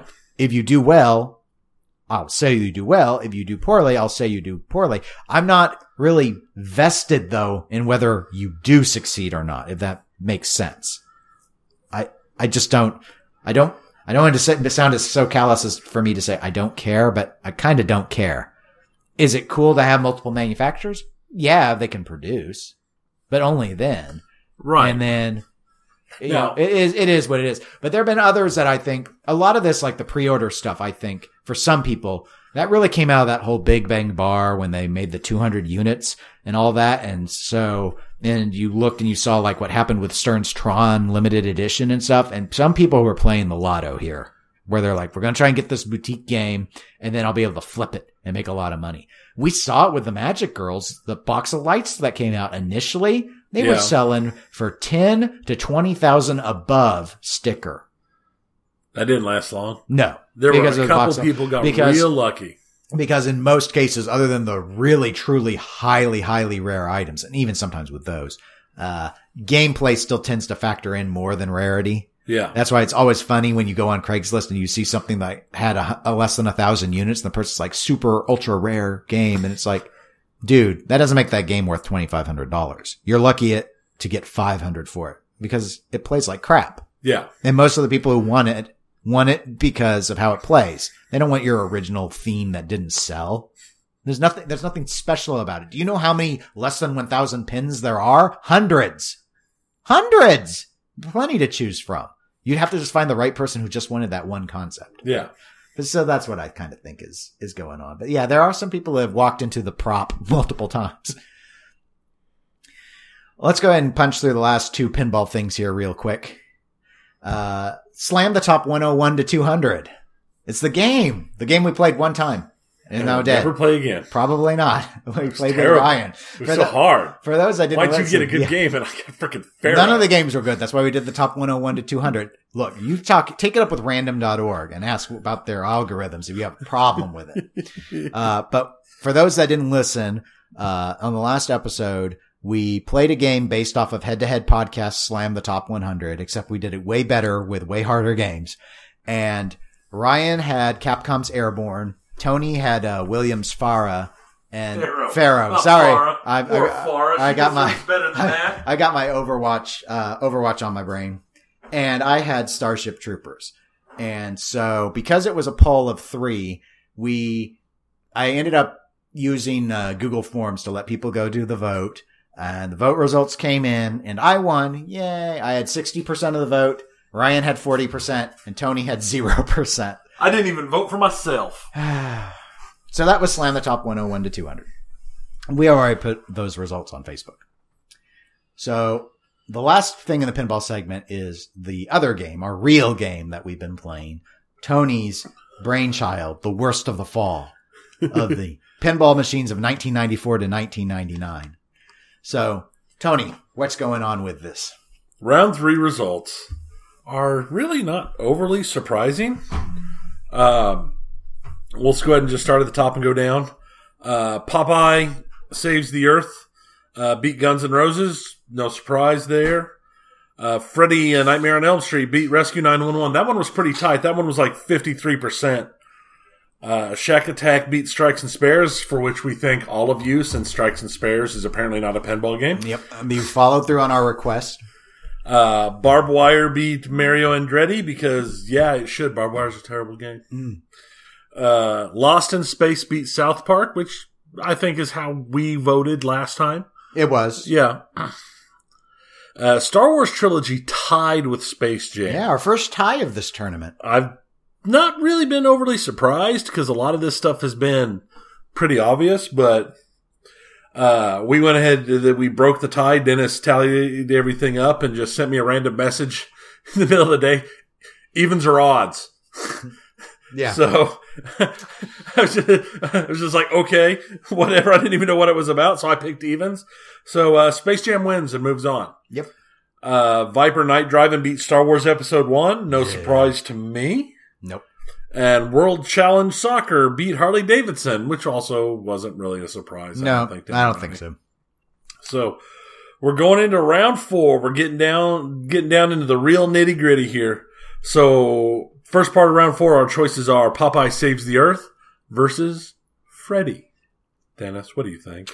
I have now finally watched actual gameplay of all the games still in that I had not yet had familiarity with or could remember well.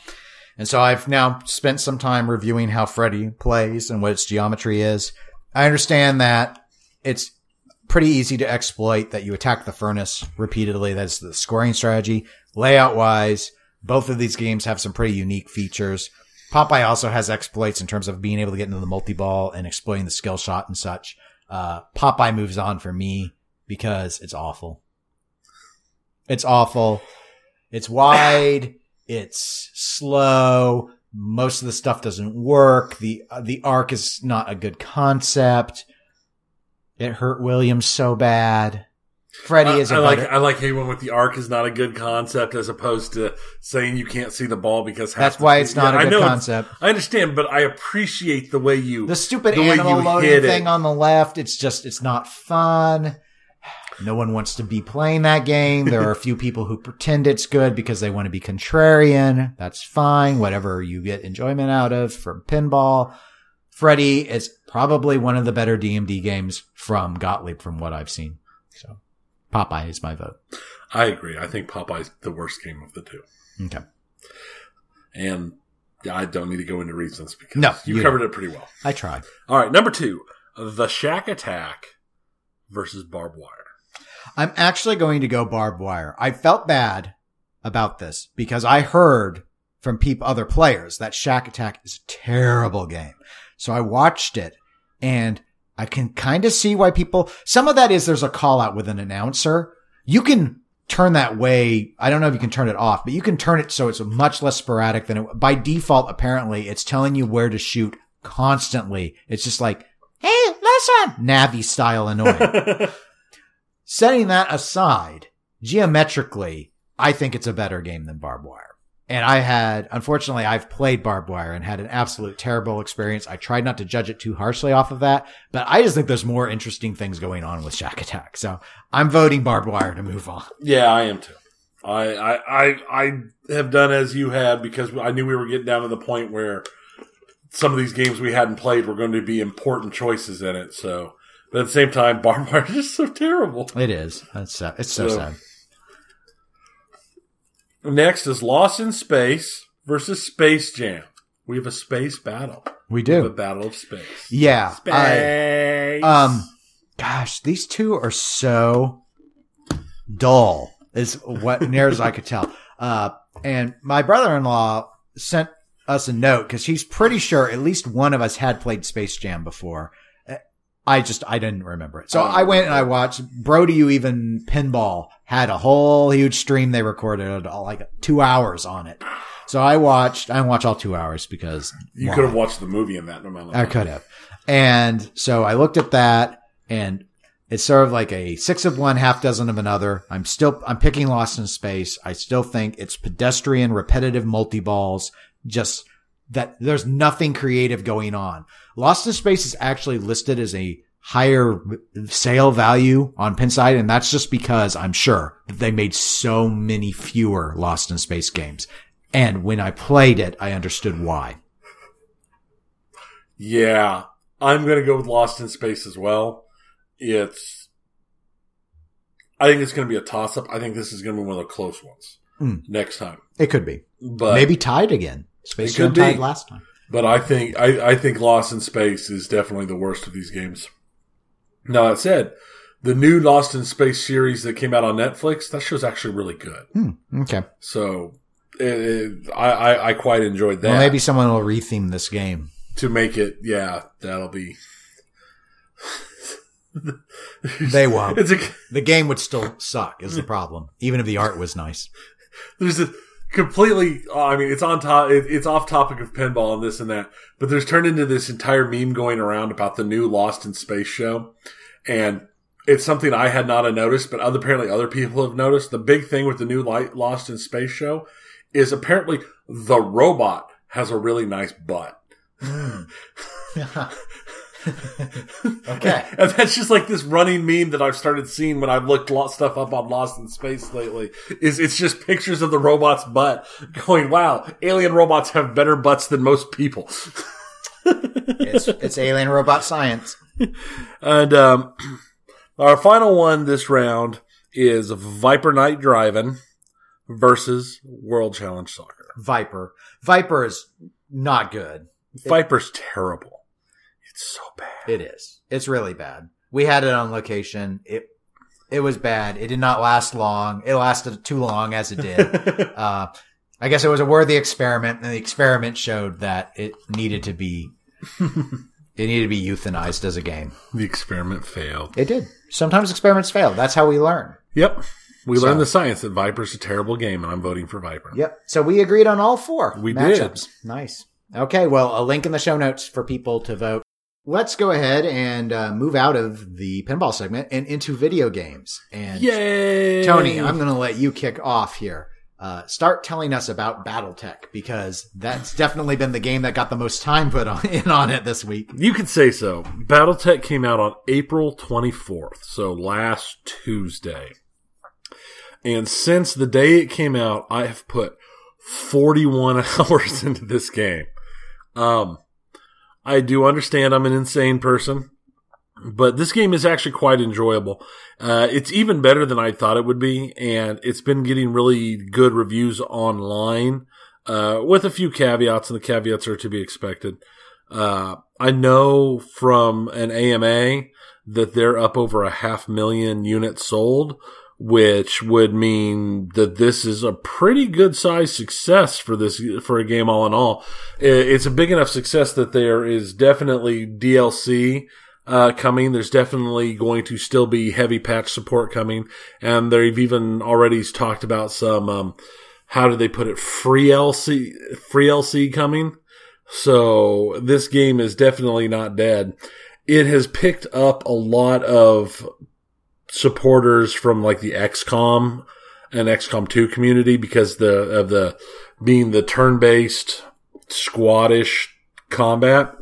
Now, this game is very different from XCOM, and I put a video of the beta up last year sometime on our YouTube channel, but it is still while it's very different than XCOM, the overall feel of the game, it still kind of scratches that similar itch. Except for in XCOM, it's like, oh, I need to put my guy into cover to avoid, so hopefully he doesn't get shot because he's got 4 health. In BattleTech, your mechs you get evasion, so the more you move, the farther you move, the more evasion hatches you get. They're like little chevrons that appear next to the battle mech's name. And then if you're like in trees, you get cover, and there's abilities you can use that will give you, guarded or entrenched, so you take less damage, because that kind of damage mitigation is very important, because otherwise you just get smashed. And because of how they've got this stuff set up in this game, like I've lost multiple pilots killed. One of the pilots I lost killed was simply because of bad timing. Yeah, they were the last pilot I moved in my turn, and the enemy had several mechs that were slower than me, so they got to attack next. And their very first attack knocked my pilot down because I wasn't paying close enough attention. I didn't put them in guarded to reduce their because they were unstable. Instead of putting them into guarded so they'd reduce their instability, I moved and attacked with her, and they knocked her down. And the next 2 mechs after her, and the 2 mechs that they had that were faster than any mechs I had, all just wailed on her and just blew her apart. And there was no way for me to stop it, other than me sitting there going, no, please, no. So, I mean, it's got some harsh levels. Now, there are some issues, like I said earlier. When it originally launched, they had not built it around the concept of the ultra-wide monitor, which doesn't affect me, but it affects some people, and they were pretty much unable to play because they couldn't play it in any ultra-wide monitor settings. That's being fixed in patches. Some people have had some crash issues. I know I had some issues that I thought was the game at first, and it turns out that I just, when I updated my video drivers, I borked my system because I was upset because I couldn't play. So I went to play something else, and I couldn't play any other games. And I got to looking into things. I had to do a complete delete and completely get rid of all of my video drivers and do a fresh, clean video driver install before I could play any games, because I just totally messed my video drivers up somehow, with the installation. I don't know how. But the game itself is it has a much larger depth than just the battlefield tactical combat like we saw when I posted the video out of the beta. It has an entire mercenary. Since you're a mercenary, you're doing an entire mercenary support. And you take contracts that are not just story contracts. You can take other contracts. You can build up your money. You need to build up your money. You need to build up your mechs. You need to build up your spare parts, to keep all of your stuff, in working order. And it's got an actually fairly deep, management system for maintaining your pilots and your mechs. And as like anything in BattleTech or MechWarrior or anything like that, of course, there's a mech lab, so you can go through and make modifications to your mechs. I drive almost all of my mechs are heavily modified. There's a couple mechs that I think are perfect the way they are, so I drive them stock. But most of mechs I put pretty decent modifications onto, just to build them into the exact role that I want for them, because I like to roll with a couple of brawlers. I mean, full on close quarters combat, lots and lots of heavy armor, get right up in your face and dump as many high damage short range weapons into somebody as I can, going for quick kills. So I like to roll with a couple brawlers. I like to roll with with what I typically call a scout sniper. They're, armed primarily with long range weapons.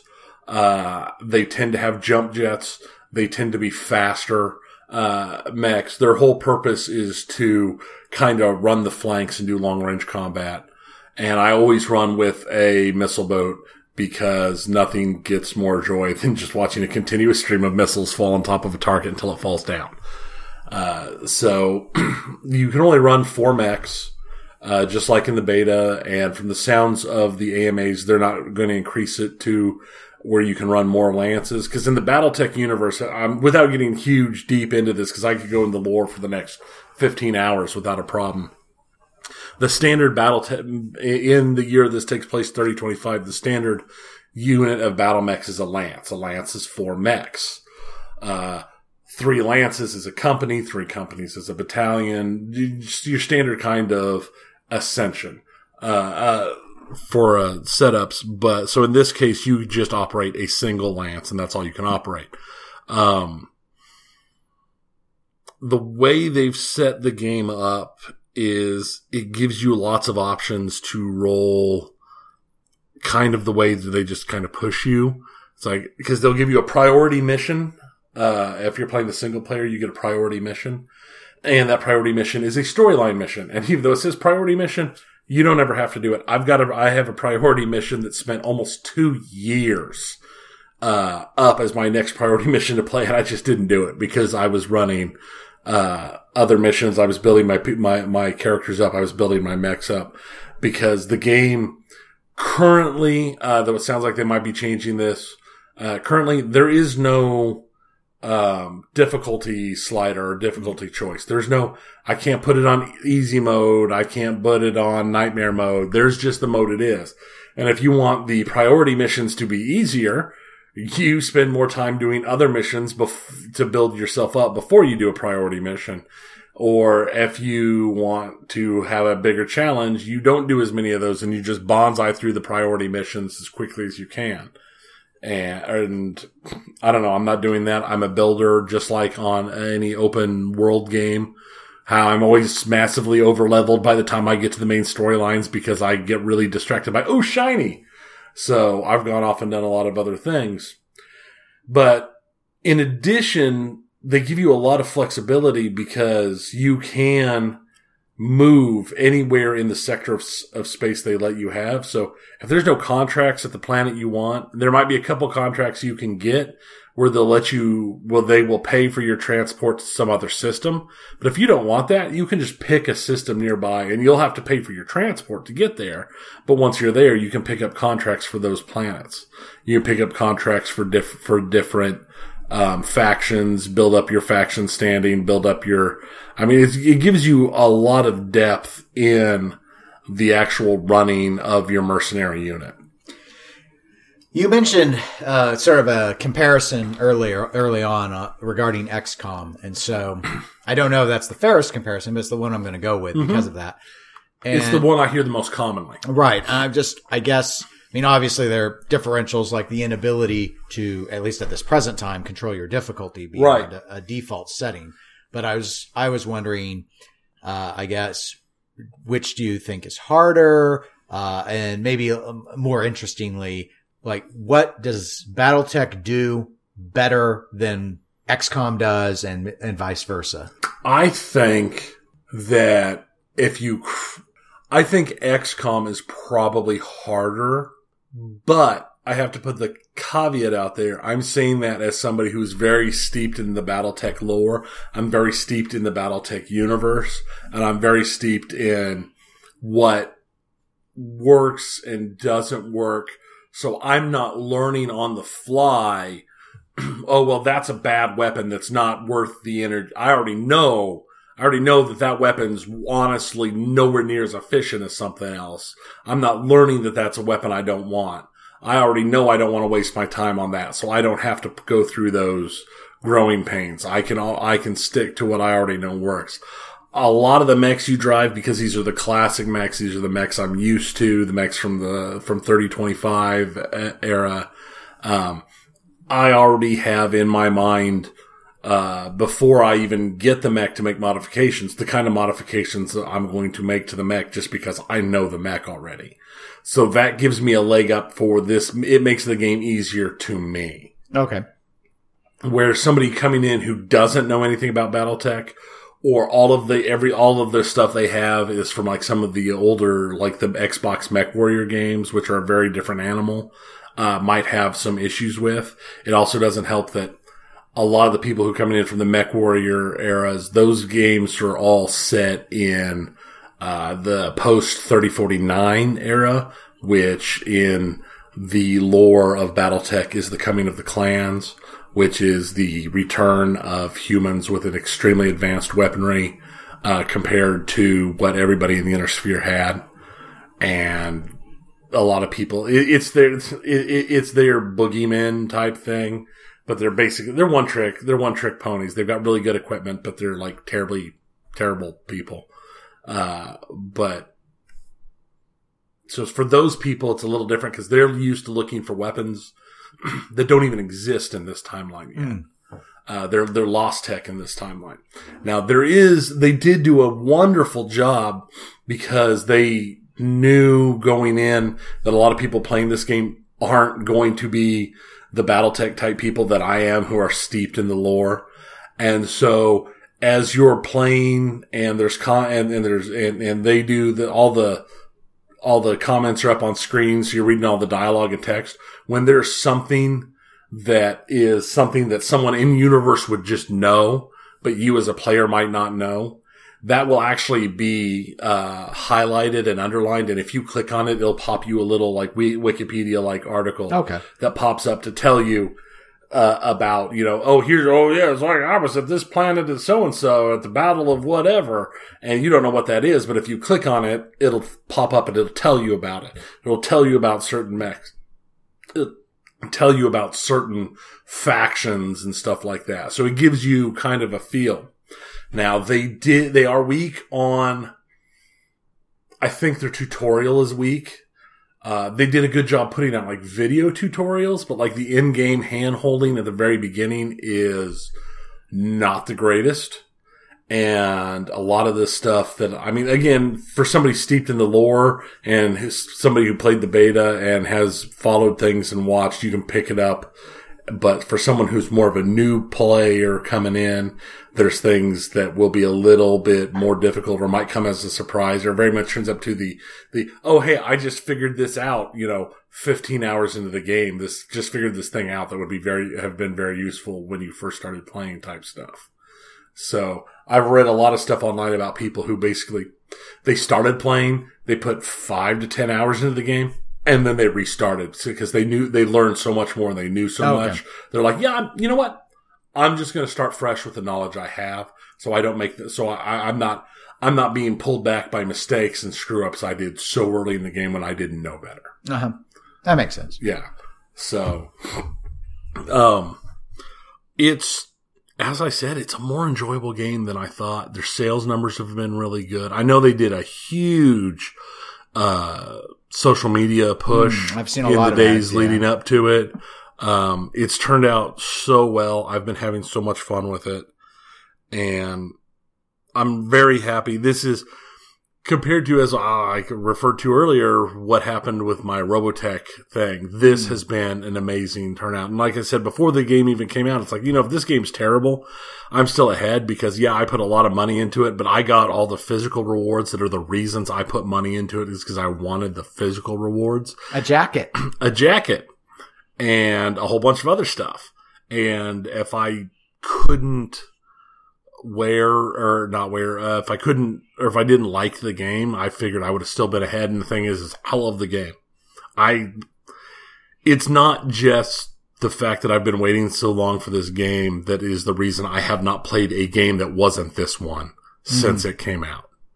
I mean, the new season of Overwatch just started, and I had originally made the decision that I haven't played competitively on Overwatch in a while, and I was going to get my entry games out of the way right away, and I was going to play competitive Overwatch this season, this and that. I haven't even booted Overwatch.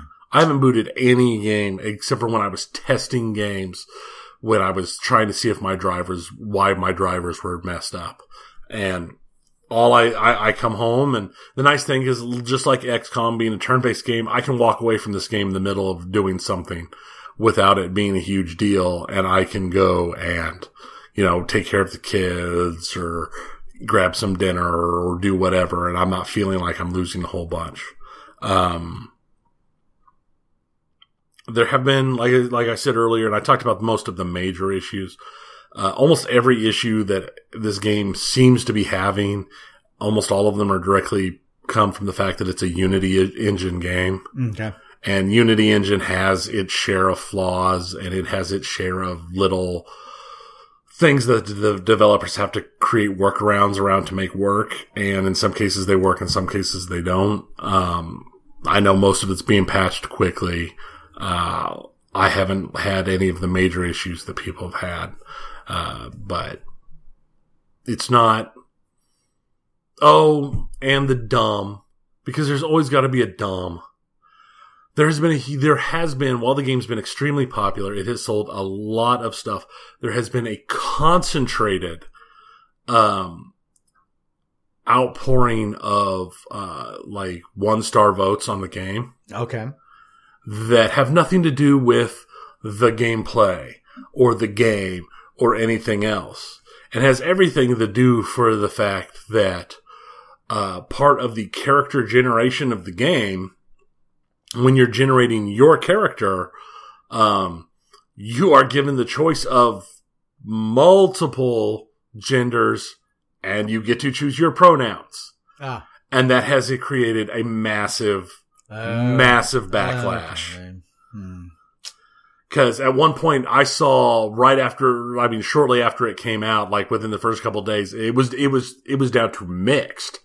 And I'm like, what's wrong with this? And I started looking at it, and all these 1-star reviews are about, you can choose the pronoun they, or it's, this game promotes the homosexual agenda, and this game because of the character generation. Because of the character generation. You can choose your pronoun as they or whatever. Stick of Truth makes fun of that. Yeah. Giving you a lot of those choices. Yeah. And you can, your gender choices are male, female, or other. Mm-hmm. And it upsets people, apparently. So at least enough to make a little vote. Or yeah. My guess is it probably got shared somewhere on some subreddit. And right.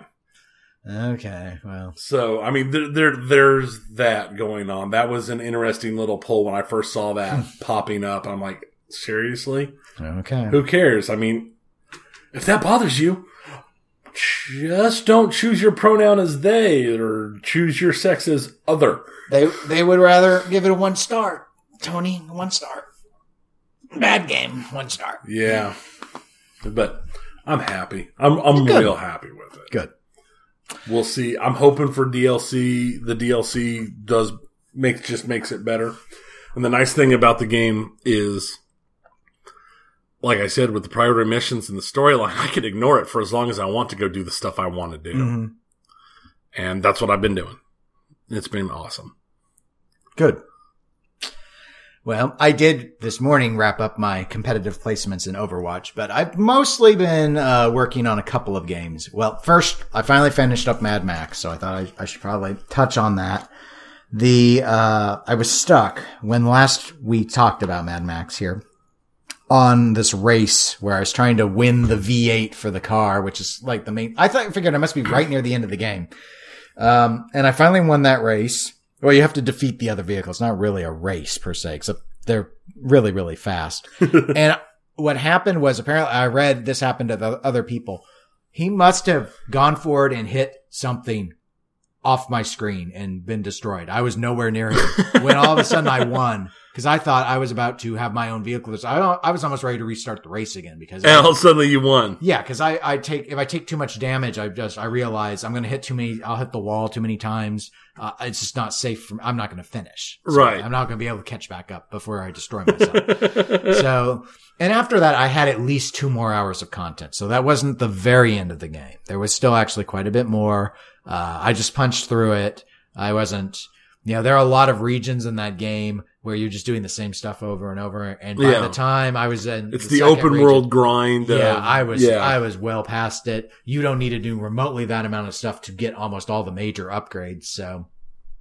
So after finishing Mad Max, I've moved on to Prey, the 2017 version of Prey.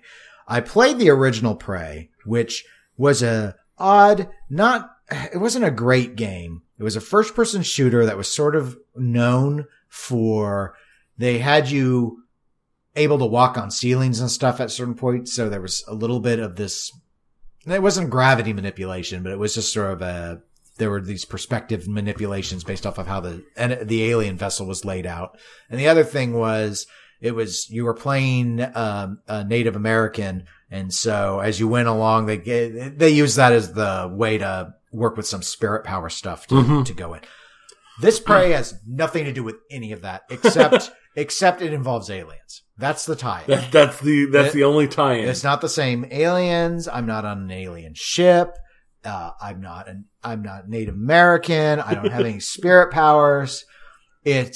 You're apparently a part of some sort of experiment. You find out very early on that what you think is going on isn't really what's going on.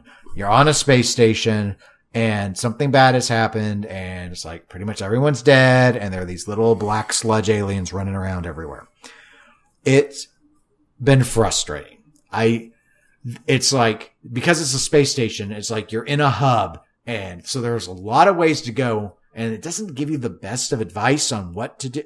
It's gotten better as I've gone along, but they're like the little aliens, which aren't a problem, and then anything that's bipedal, just no, I've played for hours now, and I don't want to fight any of them, so I'm almost required that this is a stealth game. I'm stealthing through on default. It's not designed as a stealth game, but it gives you a lot of stealth tools. But I have a shotgun. I shouldn't need to say anything else. I have a shotgun. I should be fine. Pump or double barrel? Pump. Well, see, there's part of your problem. Well, I haven't found the double barrel schematic yet. So there are powers and stuff, and so I'm unlocking things, use synthesizers to make ammo and all that. It's got some interesting ideas. I don't think it's all the game looks great. Visually, they did a really good job. It's very shiny and chrome. But yeah, I'm like, okay, I get what they're going for. It's not scary though. So it's not really a horror game, but they're going with this sort of atmospheric, you're by yourself. It's like, it doesn't do Dead Space as well as Dead Space does, and it doesn't do Resident Evil at all. But I'm stealthing so much, it's not pulling off the first person shooter in a really comfortable way. I just feel woefully underpowered, and I'm guessing I'm supposed to, but I have an awful lot of crap in my inventory. It's not like, that's my Resident Evil reference. It's not like I'm running around with 4 bullets. I've got plenty of ammo, but I feel like I have to use all of it to defeat one alien. So it's just dumb. But they're relatively easy to avoid. One of those things where there's So I don't know. Are you just having the issue that you haven't found the shoot it here for massive damage type point, or is it just that they are just that tanky? They're just sludge monsters. They're slow. I mean, I think what I'm supposed to do is freeze them with BioGoo and then shoot them while they're frozen so they can't hurt me and rinse and repeat. I don't like rinse and repeat for regular monsters. I think it's stupid. The very few games that have made me do something and then shoot them and it work out, like Alan Wake accomplished it really well. I almost didn't play Alan Wake because I thought I'm going to hate this stupid mechanic where you have to shine the flashlight on them to be able to hurt them, but it actually works really well. Yeah, Alan Wake's good. Prey, it doesn't work awful. When I heard originally, when Prey first came out, before they patched it on consoles, it was a disaster because the monsters move so quickly, people couldn't aim fast enough with controllers to fight them. And that they've patched it so it got better. So that may be part of it, is just that it's more of a mouse and keyboard type thing. And I feel like, cause they are pretty quick. I try and just club them with wrenches, but it just doesn't do much damage. It's okay. I didn't know what to expect with it. So far, I feel it's relatively pedestrian. It's go and turn this on and then go and do something. And now you have another fetch quest and then go do that. And I'm getting talked to by a mysterious robot. And it's just really isolated. So there's no real interactions. You go and you clear out a place and then later there are more monsters because the plot says there will be more monsters now. There are a lot of little story elements and stuff. They tried to flesh out the world and stuff. It didn't, I don't think it is whatever they had hoped it would be. That's okay. But so I'm currently planning on going ahead and getting through. It's not like there seem to be a few side quests. I don't see the point in doing them. Maybe that gets you the good gun. Maybe it gets you the double barrel. I don't know. But at this point, you're at I'm just going to finish this game and get it done stage. Yeah, I think so. Unless if I get tired of it, I'll give up on it and move on. Cause I got other stuff to play still. Yeah. So, but yeah, it's all right. It's just, I enjoyed Mad Max more. Considerably more. Yeah. But even that started to get on my nerves after a while. After Region 4 of the same, I need to go find all these balloons to spot everything. Yeah, go do these races. Or the landmine fields. Oh God, I just quit doing those. I was like, this is stupid. The landmines were the stupidest thing of Mad Max. Because you had to have the dog in a different vehicle. Right. A vehicle you never wanted to be in. I actually started using that vehicle a lot in Mad Max. No. For the very simple fact that vehicle is like indestructible. Oh, that was weird. Well, that's all I had. Yeah, no, I mean, yeah, that's all I've got. I mean, Battletech's the only thing I've played. Battletech does have this one really scary thing. The first time I ran into it was when I lost one of my pilots. And it's called an SRM carrier. And it looks like a vehicle. And up until this point, you don't care about vehicles because in Battletech, vehicles are stupid. If it's not a mech, you step on it and it dies, or you shoot it and it dies. It's not a big deal. So I didn't worry about it. And then I saw the SRM carrier. And it carries more short-range missiles, obviously the SRM, than any mech I could ever possibly build could possibly carry. And if it gets a chance to shoot at you, you die. So it requires you to have it makes you be more circumspect playing with vehicles. Right. You actually have to consider them. Yeah. I don't get to just go, it's a vehicle, stomp. Yeah. And since I first saw them, there's some other vehicles that are that's scary. I want to stay away from that as far as I can. But yeah, no, that's been about everything. A lot of pinball. Pinball's going crazy. A lot of drama. Yeah, that's what I meant. A lot of pinball drama. Yeah. It's going drama. Maybe in the next couple of weeks there'll be less drama. Don't know. Maybe we'll have a guest. We have a few pending options for more guests to come on. So we'll see what the schedules do. But I guess until next time, I should point out that you can always reach us at facebook.com/eclecticgamerspodcast or via email, eclecticgamerspodcast@gmail.com. We're available on Twitter and Instagram at eclectic_gamers.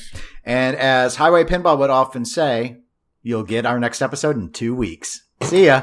Nice.